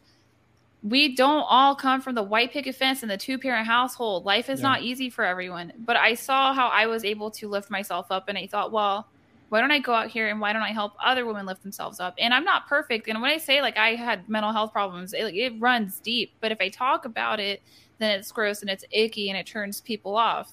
Mm-hmm. Matter of fact, a lot of my tattoos are from self-mutilation from when I was a lot younger. And there's things that I did that I can forgive myself for, because when you are 15, it's not like you have a fully formed limbic system. Of course I was going to be freaking out, Yeah. like I was getting beat up. Of course it was a Yeah. challenge. But I came to find that a lot of women, what's holding them back is delusion. And I'm able to see through that because I learned how the world was at a very young age. I learned that it was unfair. And sometimes Mm-hmm. nobody's coming to help you. And that Right. was something that I did, with my military service. I realized I had a socioeconomic status problem. So I went and I joined the military, and it made me financially stable. And I've been financially stable ever since. Now, was there a price to be paid for that? Sure. Mm-hmm. But I'm just out here trying to help women because I remember being at my lowest. I remember being on drugs, living out of my car, not having access to a shower, not knowing that there was like charities and nonprofits. And I think I was maybe 18 or 19 when this happened because I just got fed up with my home life. I was like, no, I am so tired of you people. I'm done. I'm out. Mm-hmm. And I was just so alone. And so I know that there's other women out there who feel just as alone. And that's what really pains my heart, like the maternal aspect of me, is when people choose to self-delete. That means that they died without hope. There was Mm-hmm. not an ounce of hope whatsoever that the situation was going to get better. And I know enough about life that it does get better. Sometimes you just have to be patient. Yeah. And I just try to help out where I can. You know, like, that's stupid. I went from being homeless to being a housewife. Why wouldn't I share that with people? That's a great story. Yeah. Yeah. It's going to continue to be a thing, mainly because the voices like yours aren't the loudest, or like you don't have like a million subscribers, like you're on the come up. But the people that do have millions of subscribers, like they may not be touching on a lot of these different topics. And it's not like everyone has to be this front runner for certain topics. Like not all of us are educated on the topics enough. First of all, sidebar, I'm highly intrigued by your mind. Every time you mention like a certain term, like you mentioned the limbic brain, I'm like, versus, as opposed to like the frontal cortex or something, like I'm always intrigued by people that are intelligent, like sleepers. I'm like, Brett, this mind is amazing. And so, of course, it just makes me want to ask more questions, and I try to avoid tangents as best I can. I'm like, let me just stick to my little, I got some questions I want to ask, but of course, tangents always, tempts me to partake there. And, but yeah, I'm highly intrigued by your mind. Every time you mention something, I'm like, how does she know about that? She's studying anthropology. Okay, maybe it correlates to that. Maybe they talk about the brain of a human that they're actually studying. Like that makes sense. And of course, college has all these extra courses you have to take along with it. But I'm highly intrigued by you. So far that this interview is highly enlightening. As a traditional wife, what are your thoughts on submission? Being submissive. Why do you think it's such a volatile topic to modern women? Oh my gosh, I can't even. So people get submission confused with making your dog submit to you. They think you're training someone. And to be honest, you do train people. How are you going to be in a long-term relationship with somebody and never teach them how to treat you? Right. So you're going to train them. You're going to run psychological experiments with one another. What happens when I do this? What happens when I do this? But, that's an entire aside. Submission is really willful cooperation. You're joyfully participating in the relationship and you're letting your man lead. But oftentimes what doesn't get talked about is when men submit to women, because if you get biblical about it, the man is commanded to submit to Christ. The wife is commanded to submit to their husband, but they're also what is it called? They're also compelled to submit to one another.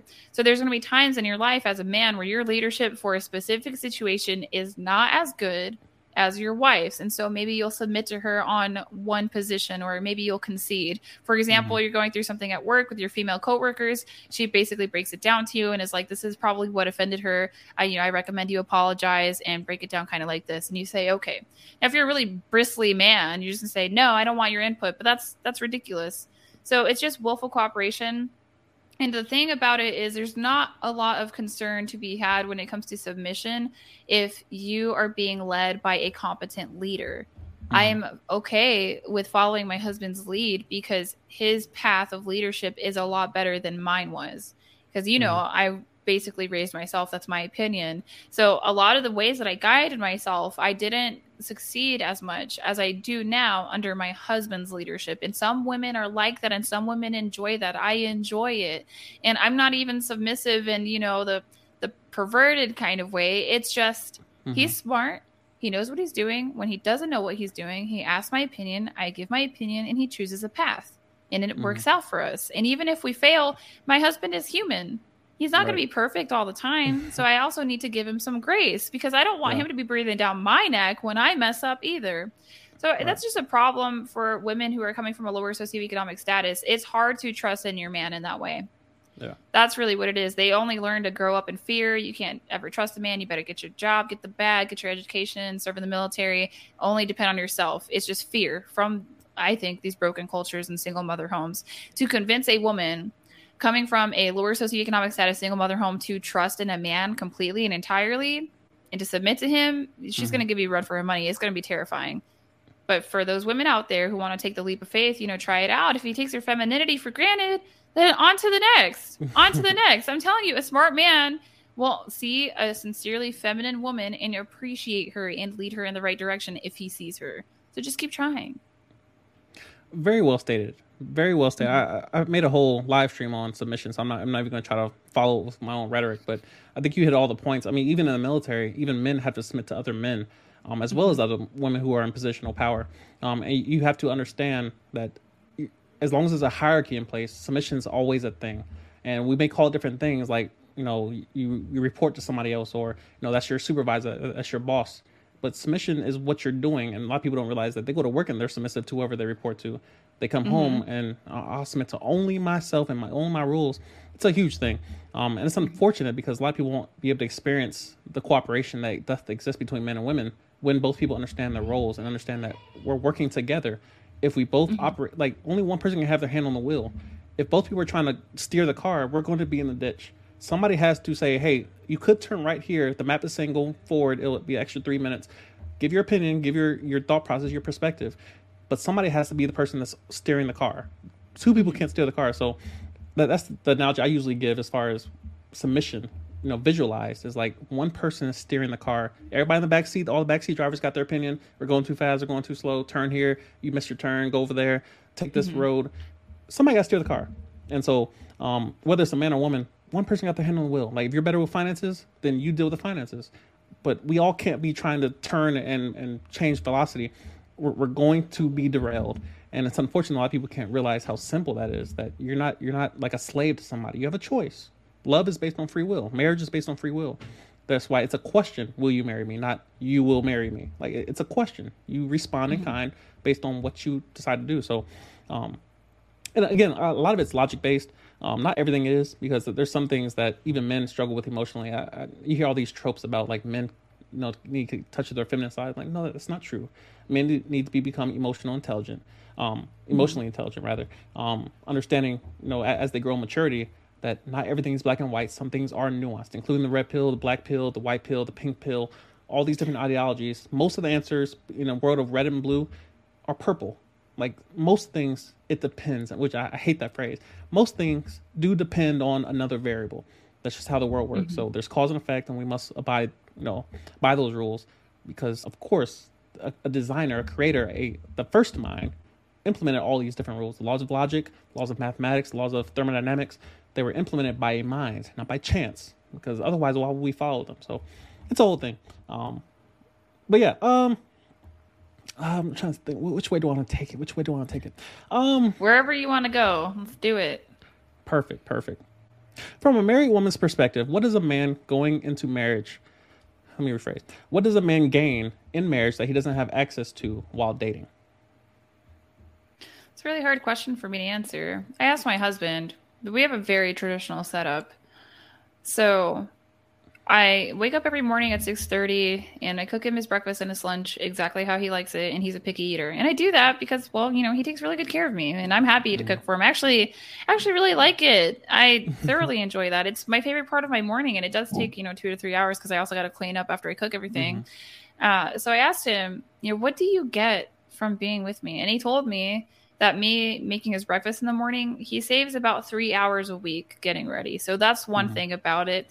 The other thing is that you get an assistant, and I realize that sounds really bad, but you can help each other. Like, sometimes there are women that, hey, honey, I would love to call into work, but one of the kids is sick, and I've called into work already 2 times because they got sick back to back last week, and so I need you to call into work. So you help each other. I noticed, so we were just getting ready to close on a house, and I had to deliver the check, and I was like, yeah, I'm a boss, babe. I'm going to drop off this check. I'm going to get it done.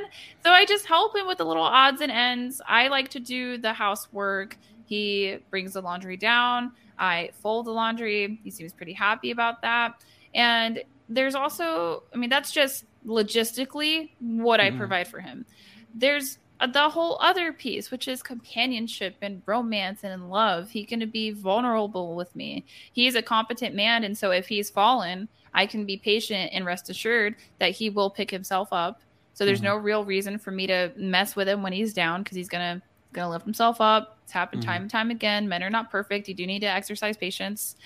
And I give him purpose, because before, my husband was a lifelong bachelor. My husband is 50, by the way. So he had just gone a very long time only working for himself, and he doesn't have any kids either. He was never married before, anything like that. And now he has a wife and a dog to provide for. And there's a little bit more pep in his step. I think men need to work for things in order to value them. He probably values me way more because he supports me.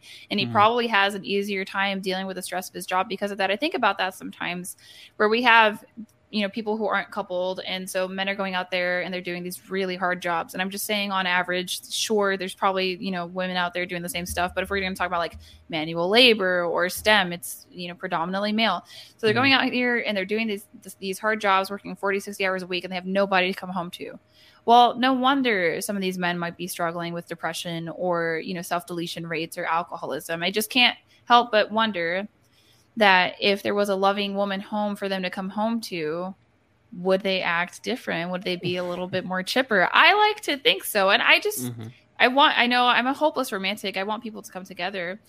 There's other things as well. He gets to test out his leadership skills. He doesn't have to wonder, you know, just say like, I think I'm a competent leader. No, he gets to find out with our family. There's a really good positive feedback loop. And yeah, I mean, we like cuddling. We like watching TV. I don't know. That's facts. Yeah. So this is where my neurotic side comes out. This is where my love of words comes out, where I re-ask the question. And I mean, no disrespect, but so my questions are phrased very intently. And that what you gave is the typical answer I typically get. And this is why I love this question. I'll repeat it real quick. From a married woman's perspective, what does a man gain in marriage that he does not have access to while dating? Now, there are some nuances that maybe a man would not be fully supporting a woman while they're dating. Maybe she would be supporting herself, but that's something she would gain. But in terms of a man, now you did highlight like maybe he has a different qualitative effect gain in terms of I feel more responsible. I feel more fulfilled by providing for my wife, my family, because a lot of the words do change from my girlfriend to family. Like now she's her social security number is tied to mine. Like she's in my house. She's on my house. You know, like she's on the bill. She's on everything. It's a different feeling. It's qualitative in nature. But it's a question I love asking, mainly because as a single man and someone who is trying to hold on for dear life to any amount of hope for marriage in a modern society, marriage being typically traditional. I'm trying to hold on to a little bit of hope that I have left. And not so much that I'm against marriage, I'm against the institution of marriage, which is a partnership with the government. Because I can have all those things you mentioned. I can have companionship. I can test out my leadership skills. I can have children. I can have a living girlfriend who cooks for me every morning. I can have all those things and still not sign the dotted line and get married. So my question is there any reason for a man to get married if he have access to all those things you mentioned while dating? Yes, but it's hard to explain. It's something that you as a man, you have to go out and experience it. You have to go out and experience. You pledge to a woman. You have access to my sexual loyalty, hopefully, and my resources for the rest of your life. And the woman in turn provides you with sexual loyalty and legacy. Hopefully you have children. Hopefully she raises them right. It's not the same as having a live-in girlfriend because it's devaluing. That's something that women struggle with. They're, being convinced, I should just be okay with, being a live-in girlfriend and being a roommate and being a wife doesn't matter. It matters. It always matters. Now, some women will compromise and they'll say, look, I will be in an LTR because of how much he provides for me. I've seen women who are with millionaires. The question doesn't come up. They just turn it off. And I don't know if that's a question that stays in their mind, but it still remains that it is the most romantic gesture a man can do for a woman. It just is different, but you would have to find out yourself, but you have to pick a worthwhile woman to pledge to these things to in the first place. I know that there's a difference. I saw a difference in my husband. My husband, the day after we got married, he's laying in bed and he's staring at his ring and he's like, I feel different now because it's meaningful, but I think that's really predicated on if you are married to a compatible partner, a woman who's going to hold you down. And, I know people talk about the red pill and men losing their jobs and things like that. But, I was thinking about, because a lot of people get confused with this TradCon thing. They're like, well, if your husband stops making money, then are you going to leave him?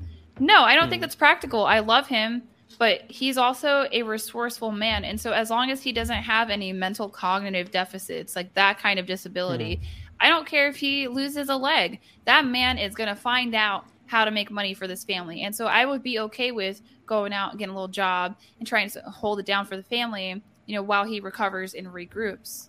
So, Mhm. I mean, I think it's different. And a lot of wives will tell you the same thing, that it is different. You just have to be very mindful of who you're marrying. And I think, yeah, it's a real problem, these family laws. And Yeah. women need to come out and they need to talk to their legislators and say, this is not okay. I think we've moved the pendulum way too far. We have to give men more autonomy in the courts. But women are just solipsistic or maybe selfish in a way too, because they will go out, they don't want to depend on a man until Mhm. they get divorced. And then they want that alimony, and then they want the child support, and then you don't even get to see your kid. Right. Right. But then if a man is to self delete over that, they're like, wasn't me. Wasn't me. Yeah. He made that choice. He made that choice. No, like, don't deny your influence in the situation. There are men Mhm. out here that it's very sad that you see young men who are afraid of marriage because they're going to be taken to the cleaners. So we have to change something about it. And if we can't change the laws, what we can do is encourage men to be masculine so that they can stay in their frame. And that, at least, then this woman is willing to be in my frame, or Mhm. she does not want to be in my frame. So I'm not going to talk to her anymore. So we Right. can't change the laws, but we can probably bring masculinity back. That's my perspective. It's a well balanced approach. And one thing I guess a lot of men don't account for, and this is why women's voices are appreciated, is that the nuance brought to qualitative benefits is not always preached about. Because it seems like as if everything you mentioned as far as the benefits that man would gain, they're qualitative, and so you can't quantify them with dollar amounts or with numbers. Mm-hmm. It's kind of like cuddling. What do I benefit from cuddling? Like, well, your serotonin's gonna, like, your dopamine, like, all your hormones are gonna spike. Even your testosterone might rise just because you're holding something feminine, something soft, something that smells like lavender or vanilla. So you start enjoying the process, and the qualities thereof of the process fulfill you. Versus, yeah, I didn't gain any money by doing this. I didn't grow stronger. Like, I didn't lift any weights heavier. Even though there's some arguments for testosterone rising because of a feminine environment or of a feminine woman being around.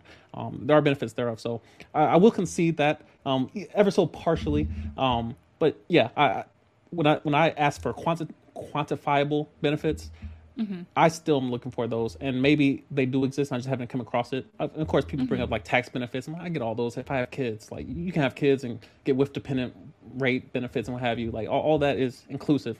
Um, but Mm-hmm. you did mention But something. what if there aren't any quantifiable benefits? What if, I mean, yes, you can outsource, you can pay for an assistant, you can pay for a chef, and you can pay for a cleaner. Now, most Hmm. men can't afford that, Right. but maybe a wife is more than the housework, although it's great. Men still want a woman to do that, earn their keep a little bit. So, but Hmm. maybe you don't. Maybe it really is about romance. I'm a little bit kind of into the romantic side of things. I think it's real because I know husbands who are nuts about their wives, and I know wives who are nuts about their husbands, and they love each other and they have sex all the time and they're having a great time. Is that most married people? No, but people are not typically marrying their first choice. So you get out there in that dating market and you Hmm. compete and you get your first choice. You get your wholesome Chad.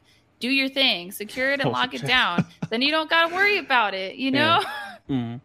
And again, I believe that's because I'm a hopeless romantic as well. And again, a lot of people listening to this might be surprised to hear that, but I am the poster child for someone who loves cuddling. Like, I love giving foot massages. Like, I love all that soft stuff too when it's in its place. It's a part of me. I was raised with a very affectionate mom, and so I love laying my head in her lap and she just rubbing my head. Like, I love that stuff, and so Mhm. of course I've considered the fact that, all right, I can get all these things that all these women keep telling me. Oh, well, you get companionship. I can get a dog, or I can just get a girlfriend, and when I want company, I can have company, or I can just go on Tinder or Bumble and just pull whatever is offered, and just take that and get companionship for the moment. You're right in the fact that a lot of those a lot of those problems can be solved with money. Um, Mhm. but of course, I would pause that there's something qualitative that you cannot monetize, and you would be missing out on that. And of course, some people have to jump in the fire to realize it is hot. And of course, some people are going to jump in and realize I'm the exception. All the stats were right, but I just happen to be the one exception to the rule. I would Mhm. imagine your husband is that when he listens to you talk, and he realizes this woman loves me and she understands my struggles as a woman and as a man. She's objective in nature in terms of her thinking.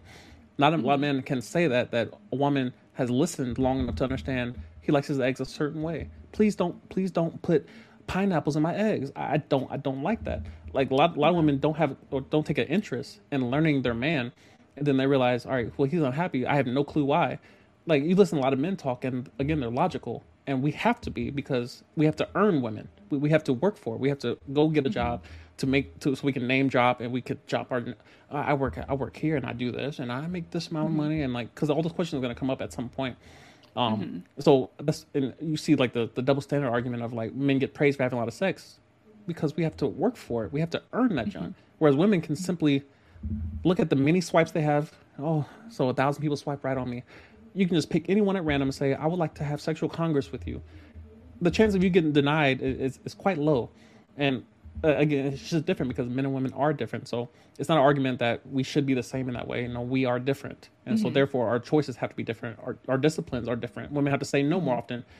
Men have to say yes more often in terms of opportunity to discover what does exist.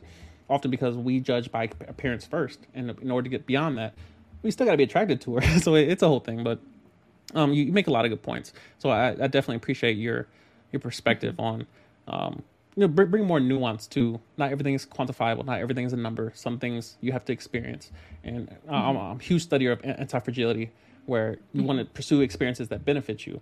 I don't want to. I don't. Ever, I'd rather read about divorce every day of my life than experience it myself. I don't want my kids, my future children, to ever experience what's like for your parents to get divorced. I experienced it, and it's Right. not something that you just get over in a day. I'm still studying marriage. I'm still studying divorce. I'm still studying the institution, the covenants that they talk about in weddings. That's never Mm-hmm. discussed in the divorce court. It's a whole it's a whole thing. Like Mm-hmm. yeah, the divorce court doesn't sound anything like a wedding ceremony. The conversations are completely different. So Mm-hmm. it's something that's always intrigued me as far as you know. You go to divorce court and it's just silence on covenant. It's silence on affection, silence on cuddling. You don't hear none of the talk in a wedding of two death to us Oh part. yeah. Like, it's just different conversations. Mm-hmm. I would say that there's just the other piece about being a husband, and like I said, this is just predicated on you have a good woman. Is you feel like a man, like she makes you feel masculine, and I've Hmm. seen it. I've seen it. I tell women all the time, if you don't believe me, ask your man to do something easy, right? Just like, oh baby, I can't get this jar open. Can you do it for me? And then Hmm. he's like, yeah. And you're like, yeah, I can open this jar. Ha. Goodness, yeah. Yeah, and then you tell them thank you after, and they light up. They enjoy this praise. So I mean, that's something to really consider. And I do hope you meet a good woman out there. And I do agree, women are very picky and they don't have realistic expectations of men. But I also live in the Midwest, and I do see a couple of good girl Beckys out here that would love to have a Goodness, husband. You just see. got to think about where you're meeting these women. You're not going to find a wife at a bar. I mean, you might. Some people do. Some people Yeah, do. But, if you want to have a quality woman, you might have to meet her at like a park or a coffee shop or, a hmm, bookstore. Like right. exercise discernment. Go where the good people are. Go find somebody over there. Yeah, that's a fair point, and I'm not the person that's going to be like try to demonize a whole demographic. I preach against it too often. Like if all men are Hmm. demonized, all women are demonized, then we're all just heathens out here trying to make it. We can't Hmm. demonize a whole group because of our anecdotal experiences. So you definitely have a point there as far as Hmm. everyone can't be the same because therefore it dismisses my argument completely. But you did mention to death do us part. What do you think the probability of to death do us part, the actual vow, is in modern day society? Well, I know that the divorce statistics say it's a 50%. 50% of marriages end in divorce, and that's not being a widow or a widower. So I think the chances of you making it to death do you part, it's 50-50. I really do. And I think that's sad, but we have to understand that we are probably in a post-marital society. Marriage is Hmm. not the norm. I don't know where we're headed. I don't know if we're headed toward polyamory. I don't know if we're headed toward traditionalism or something in the middle. We're all going different directions. So Hmm. there's no real way for me to have a projection on that. Yeah. Mhm. Actually, just I think I think you're just quoting a lot of my. Anyway, I just talked about all that stuff like polyamory and Uh-huh. like I don't know where the world is going, but I know it's past traditional marriage, and a lot of people are still participating Mhm. in it, like you yourself and your husband. Not everyone is just jumping on the bandwagon of what's trending. But the majority of people seem to be past the point where we stick to one thing for the rest of our lives because I don't think anyone can say that I'll have this phone until I die. It's a lie. It's going to break, it's going Mhm. to fall, or I'm going to Right. get bored with it. And the new thing that just came out in September, Apple released something and it had a huger notch. Like the notch got bigger, but somehow I want it. Like it has Mhm. less storage, but somehow the color green is just it got me. So Hmm. I'm struggling, and this is something I study often. Is like, where do people choose something to do or to receive or to buy, and they stick with it until they die? I can't find evidence for it. Like, I don't think Hmm. anyone stays at a job until they die. I don't think unless you die early death, and that seems to be the only other option. No one signs a contract for a lifetime unless it's life insurance. Like, at Hmm. which point it just ends because you died. I can't find evidence that anyone will choose anything for a lifetime, which kind of, when I look at marriage, traditional marriage that is, I'm like, I can't find a reason, I can't find any incentive to pursue that. If humans at large, and of course there are exceptions, but the exceptions aren't loud. And so to find an exception, you have to be lucky. It's like two introverts trying to find each other. They're both in Hmm. their rooms, in their beds, with the blinds closed. They will never find each other unless one of them decides to leave the room. But therefore, in that moment, becoming an extrovert, simply, I don't want to get into words right now, but it's a whole Hmm. thing that I struggle to find hope for. And again, people like yourself, I put you in that small category of that small percentage of hope that does exist. It's everywhere. It exists in the world, but finding it in my Hmm. lifetime, I'm 29. So I'm like, all right, if I start counting down from 100, where do I find this individual? First of all, I have to be the right person as well. So accountability is a thing. Hmm. I'm like, I can't be out there trying to find something that I'm not. So that means I have to be Hmm. traditional in a world that's modern, Yeah. Yeah. I and see then that as hopefully, a big problem. yeah. Well, that's a big problem for men. They say that they want a traditional wife, and some of these men they're using real egocentric language. They're saying, "I want a woman to cater to me. I want a woman to give me kids. Me, me, me, Mm-hmm. me, me." Right. That's not how that is. I'm not doing it for you. I'm doing it because I find personal fulfillment in that. But a lot of these Mm-hmm. guys don't get it, and they want these traditional stay-at-home wives, like these archetypes from the 1950s. Which, by the way, that doesn't exist. Like, go out and get a sex doll. The Mm-hmm. reality of it is that a housewife is going to cost, and you cannot be making 40,000 a year, but a lot of guys don't want to hear that. Mm-hmm. And they just have this fantasy. It's not sustainable for you to be making $40,000 a year and then for you to have a woman who is not working. Your Mm-hmm. household is going to collapse. And it's kind of incredible that some of these guys are even willing to try to finesse that out of women, and some women are eating it up. I've had to red pill rescue a couple of women where they've been convinced that a man is high value, and I'm like, sis, you need to wake up and get a Mm-hmm. self-esteem like yesterday. What are you doing? But Right. as for being together till death do you part, so I'm in an age gap. So my husband is twice my age. So I mean, he's definitely gonna be with me for the rest of his life. I know Right. that. But as for me, I'm maybe some rough roads ahead of me.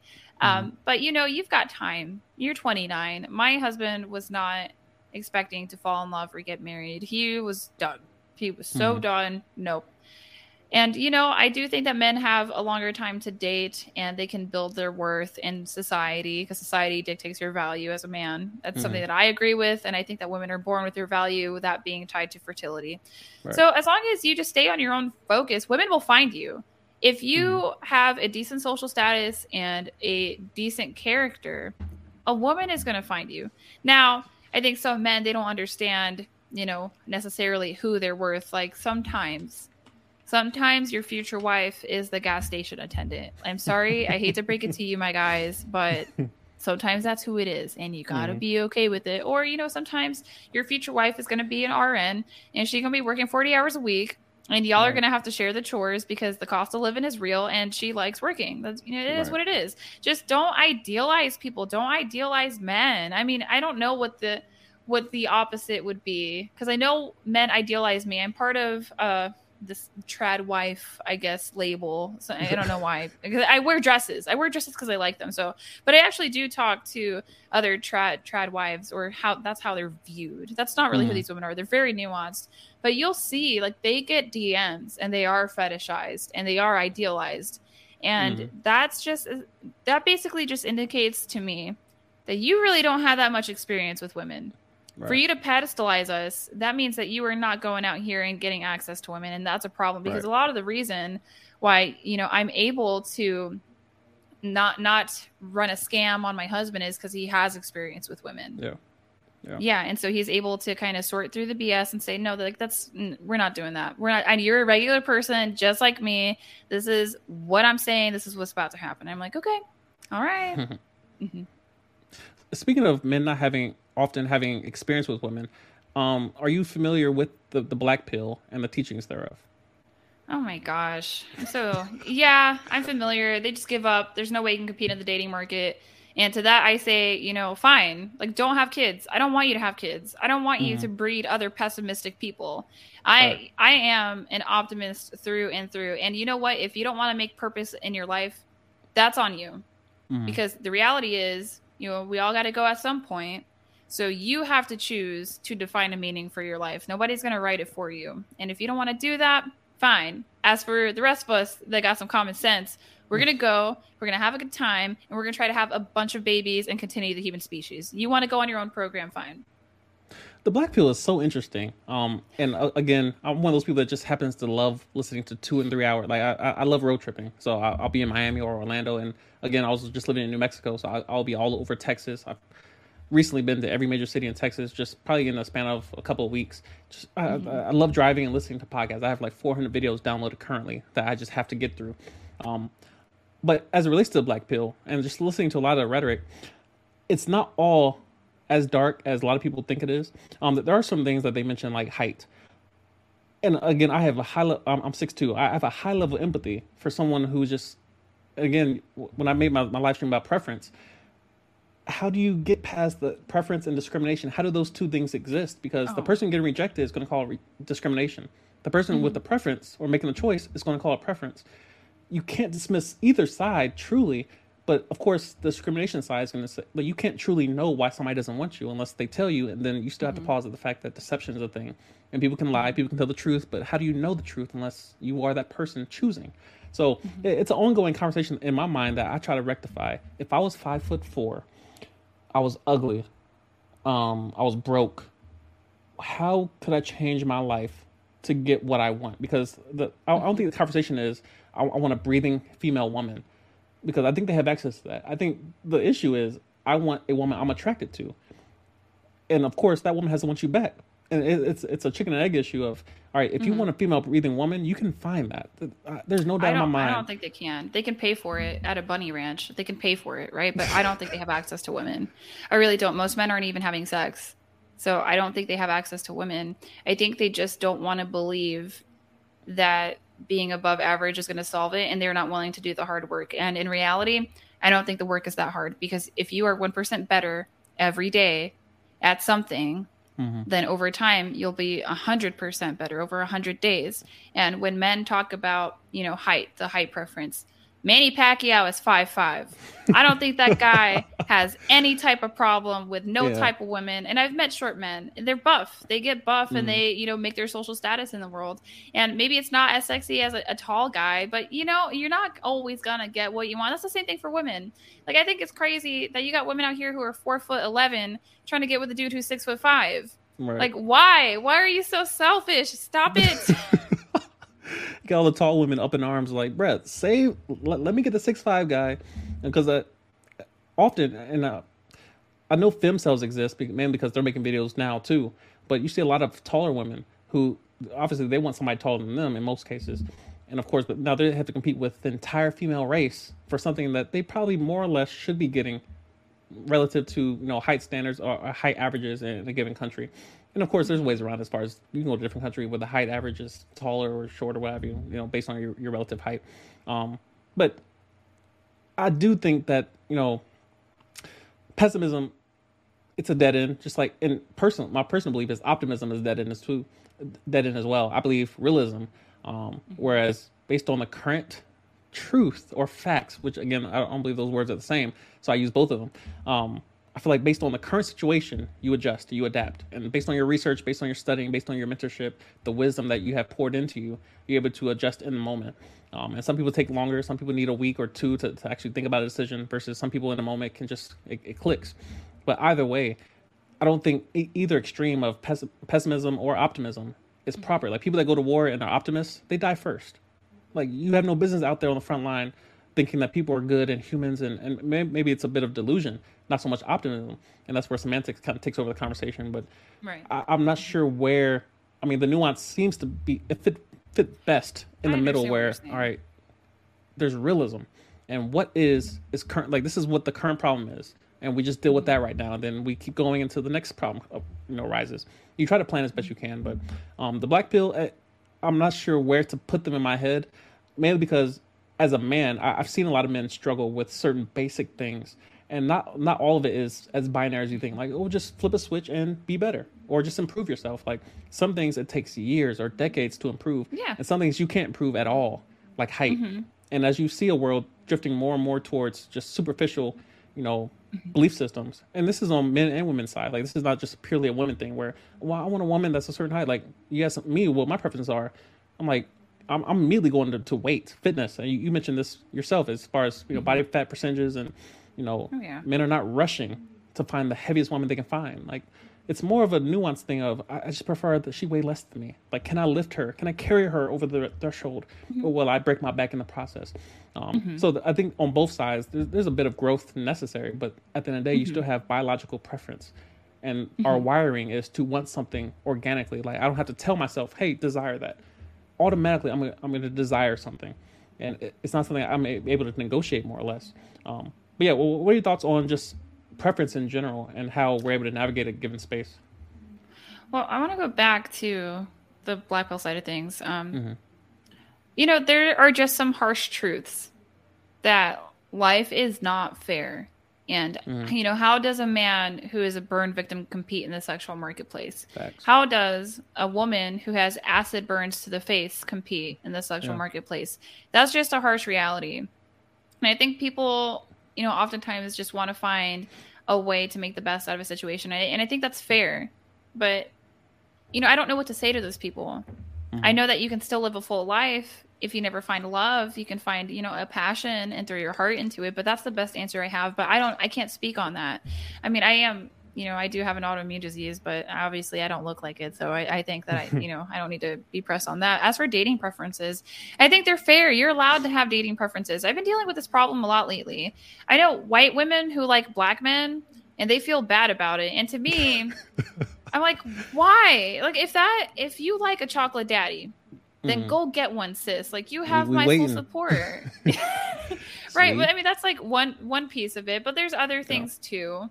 Like some men want women with a low body count. Now I do think these guys are really disillusioned. Like I'm hearing that 7 men is too high, which again, you're just letting me know that you don't have experience with women, but that's a preference that you can have. You don't want to have somebody who's out here running around on the CC. That's cool. But also like, don't be a hypocrite and know when to compromise. I'm not a perfect wife and there's compromises I made in my relationship. My husband is twice my age, but you know, that was a deal I was willing to take. And I was a deal he was willing to take too. I don't think women settle for a man. I think that's ridiculous. What do you mean you're settling?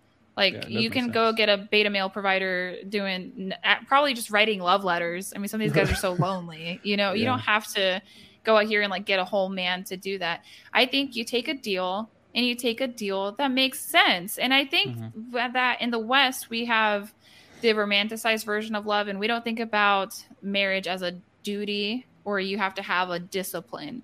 Whereas in the East, they do think that marriage is a duty. But we're seeing that is changing because whatever starts in the West ends up spreading globally. And you're seeing like feminism spreading. You're seeing romantic love instead of that dutiful love when it comes to marriage. But those are my thoughts on that. Interesting. You mentioned you listen to Kevin Samuels and how he's kind of assisted you and guided you in a lot of areas of your life. He has a phrase that he uses: high value men don't cheat, they exercise options. What are your thoughts on that? Well, I think that there's only 2 kinds of men who cheat, and it's the womanizer that you either ignored his red flags or you didn't find out he was a womanizer until after you got married.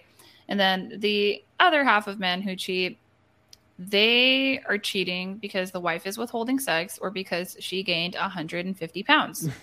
People don't want to have that conversation, but it's true. And I actually think it's a problem. So if you withhold sex from your husband, you are sequestering him to self-pleasure for the rest of the marriage or the rest of his life. Do you really think that's sustainable? And you want him to be faithful to you? Why? Why? And then on the flip side is that if a husband is no longer attracted to his wife, he has to have sex with her anyway, if she wants it. But is that the same mindset for women? If your husband gains 150 pounds, you still going to sleep with him the same? Probably not. Right. Probably not. But yeah, so that's why I think men cheat. and I'm pretty sure I'm right from my conversations that I've had with men. Other than that, the exercising options, look, you want to be with a millionaire, it's going to come with some issues. That's just, it is what it is. I actually like the amount of money that my husband makes. A lot of people would say that he wouldn't make enough for them, like these delusional women. I'm sitting here like, I think it's just right. Ain't nobody trying to steal him. But yeah, I mean, you play with these high value men, you play with these high value games, and sometimes you win stupid prizes. Yeah. You got to make a choice as a woman. I know women who are okay with being in a rotation or who are okay with being cheated on as long as they don't know about it. And my personal perspective is more so if my husband cheats, it probably says more about me than it does about him because of the dynamic of our relationship. For us, there would have to be a reason he's stepping out. And I believe that we would have a conversation first before he even did that because we're adults. You got to have that talk. You got to say, hey, like a little more kitty cat. Where's the kitty cat? Looking for it. And then, especially as it relates to age gap dating, there's incentive for an older man to date quite a younger woman, mainly because as he ages, he's going to run into his biological issues. Like they always talk about like biological clocks and how it affects women. I'm like, well, men got a clock too. It's tuned a bit differently. And so a lot of our appendages might be addressed later on in life. But if you have something that ages at a lot slower, and I don't want to reduce this down to like clocks and what have you, but when you think about a younger woman and how she's going to be attractive a long time, especially after you put a ring on it, versus if you marry somebody in their 40s, like they've already kind of hit the wall, as Rollo Tomassi will put it. Like, and of course, hitting the wall starts mentally before it appears physically. Because I know a lot of older women that are just drop dead on 10. Like, good Lord. It's not always, a physical wall. But yeah, it makes sense. But as it relates to age gap dating, has there been anything that you've noticed, has been an issue as far as the differences in you guys' ages? So at the beginning, no, not really. And then I think one day I got real snarky. I was like, I don't think I'm as okay with your age gap, with our age gap as you think I am. And he was like, oh, right. Well, I don't think that that I'm not as okay with you being young as you think I am. I was like, but that came up like way later, like a year and a half in. And, it's just, I think because I haven't lived that much life, although I am pretty wise, mostly it's just the stigma that's the problem, because a lot of people think I'm a gold digger.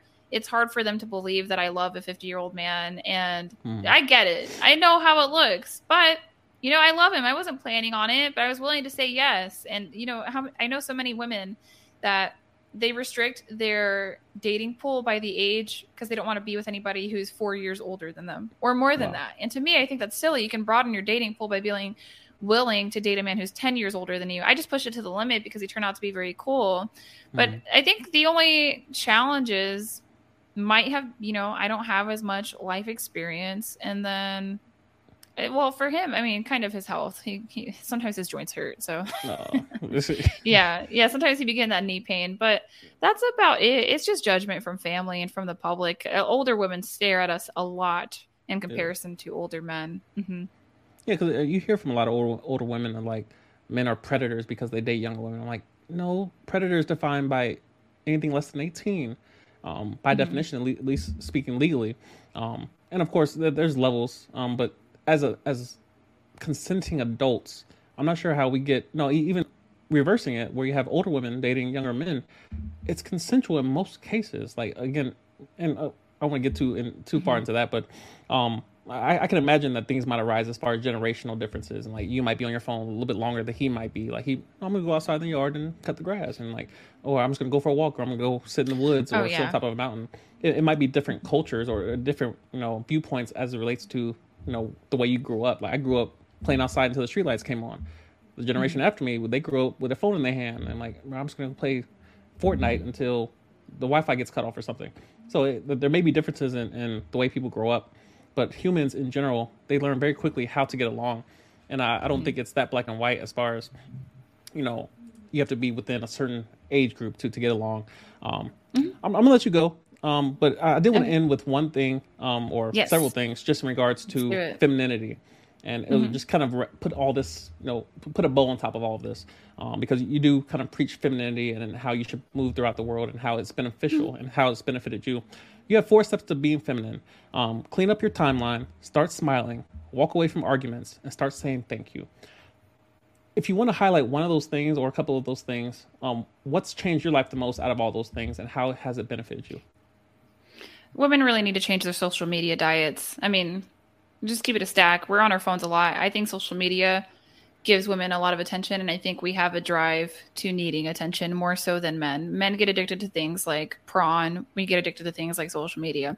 And all you're going to see is feminist indoctrination. A lot of women are blue pilled on feminism. They don't understand that they're taking what they see on their phone and they're applying it to real life. And they need to be very mindful. So the first thing I would do, get rid of all these independent women. Get in touch with women you want to be like, you aspire to be similar to.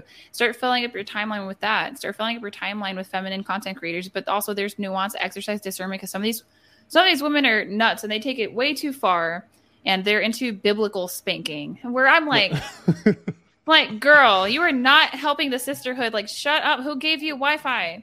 But sometimes what we feed our eyes is a lot more important than what we feed our stomachs. And that's why I think women need to get on their social media diet first. Because I remember when I was indiscriminate, I was getting all kinds of conflicting messages about what it was to be a woman and what I should do.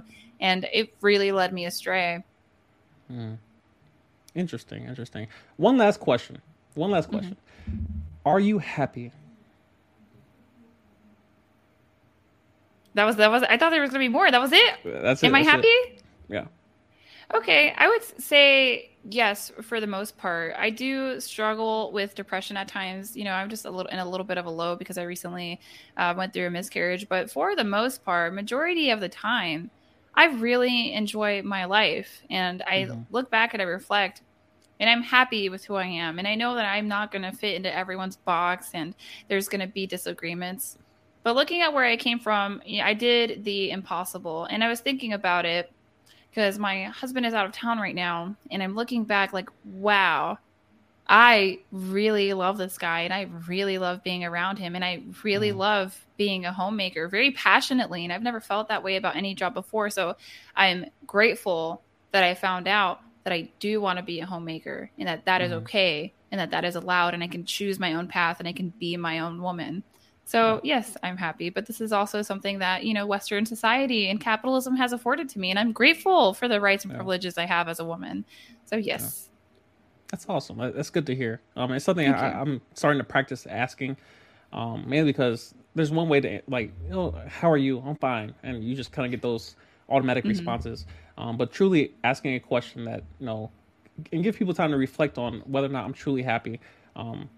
And of course, you're going through a time of bereavement and you know, healing and what have you. So that's definitely a variable to account for. But I'm happy to hear that, you know, your decisions have landed you in a positive place, in a place that you're proud to be in, and you're actually teaching other people how to get to where you are. Because happiness is it's a fleeting currency nowadays, where everyone wants to be happy, and we're all trying to get to it. We don't know how. We're all lost. And so as I gain information, I pass it on. And as you gain information, you're clearly passing it on as well. So, Allie, I did want to say thank you for coming on. Thank you for your insights and your wisdom and sharing your perspective so bravely. You and Pearly and Hannah, and I just listen to people that are brave with their opinions. It's encouraging me because my platform was built on Air Force content. And most of it is how to join the Air Force and my experience in the Air Force and documenting my career, my deployments and all those things. And so me kind of branching off into a new direction as I'm leaving the Air Force, it's taken me a lot, even in this episode, to even address certain topics and to even say certain words and speak my opinions that I've held for a minute. Thank you personally, because I look to you in a lot of ways, and I look to others as they branch out and say their truths, and they deal with the consequences because they're coming.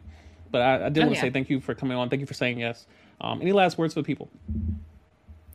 So, yes, I want to be very clear about my message. It's my opinion that a lot of women are burnt out and overwhelmed, and that one of these factors is possibly being sort of brainwashed that you have to be a worker. Women in every culture are expected to raise the children. You can't get away from that.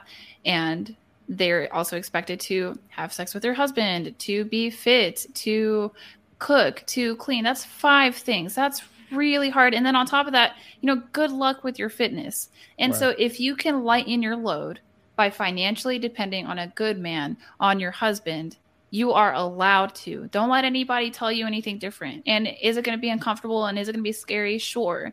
But you will find out along the way if it is your path, because some women are happier working full-time and they're better wives and they're better mothers working full-time. And some women are not. And some women really love working part-time. So just find out what you enjoy and go from there. That's really what my platform is about. I just want to entertain an option that's not popularized, because we live in this independent woman society right now. But you can stay home if you would like to, and there's tons of things you can do. I get this question all the time. Women are like, what am I going to do if I stay home? Girl, read a book, write a book, start a garden, teach your kids the alphabet, whatever you can think of. You can train your dog, you can do so many tricks with your dog. Whatever you want to do, you can do that. So my YouTube is at RealFemmeSapien, and my Instagram is at RealFemmeSapien. My blog is RealFemmeSapien.com. If you want a one-on-one session, I'm happy to do that. I more so listen to your life and your history. I don't have a preset program, and all I can offer you is my perspective. So if you think I have some insights that I can give you, go ahead, hit me up. I would be happy to help you out if you shoot me an email, Allie@RealFemmeSapien.com. Awesome. Thank you again for coming on. Wise words from such a young individual. Hopefully people grab something from that. Shout out to Vargas for the super chat. Appreciate you, man. Apparently he gained something from this as well. So thank you again for coming on, and hopefully you enjoy the rest of your evening, and have a good night. Yeah, you too. Bye. Bye.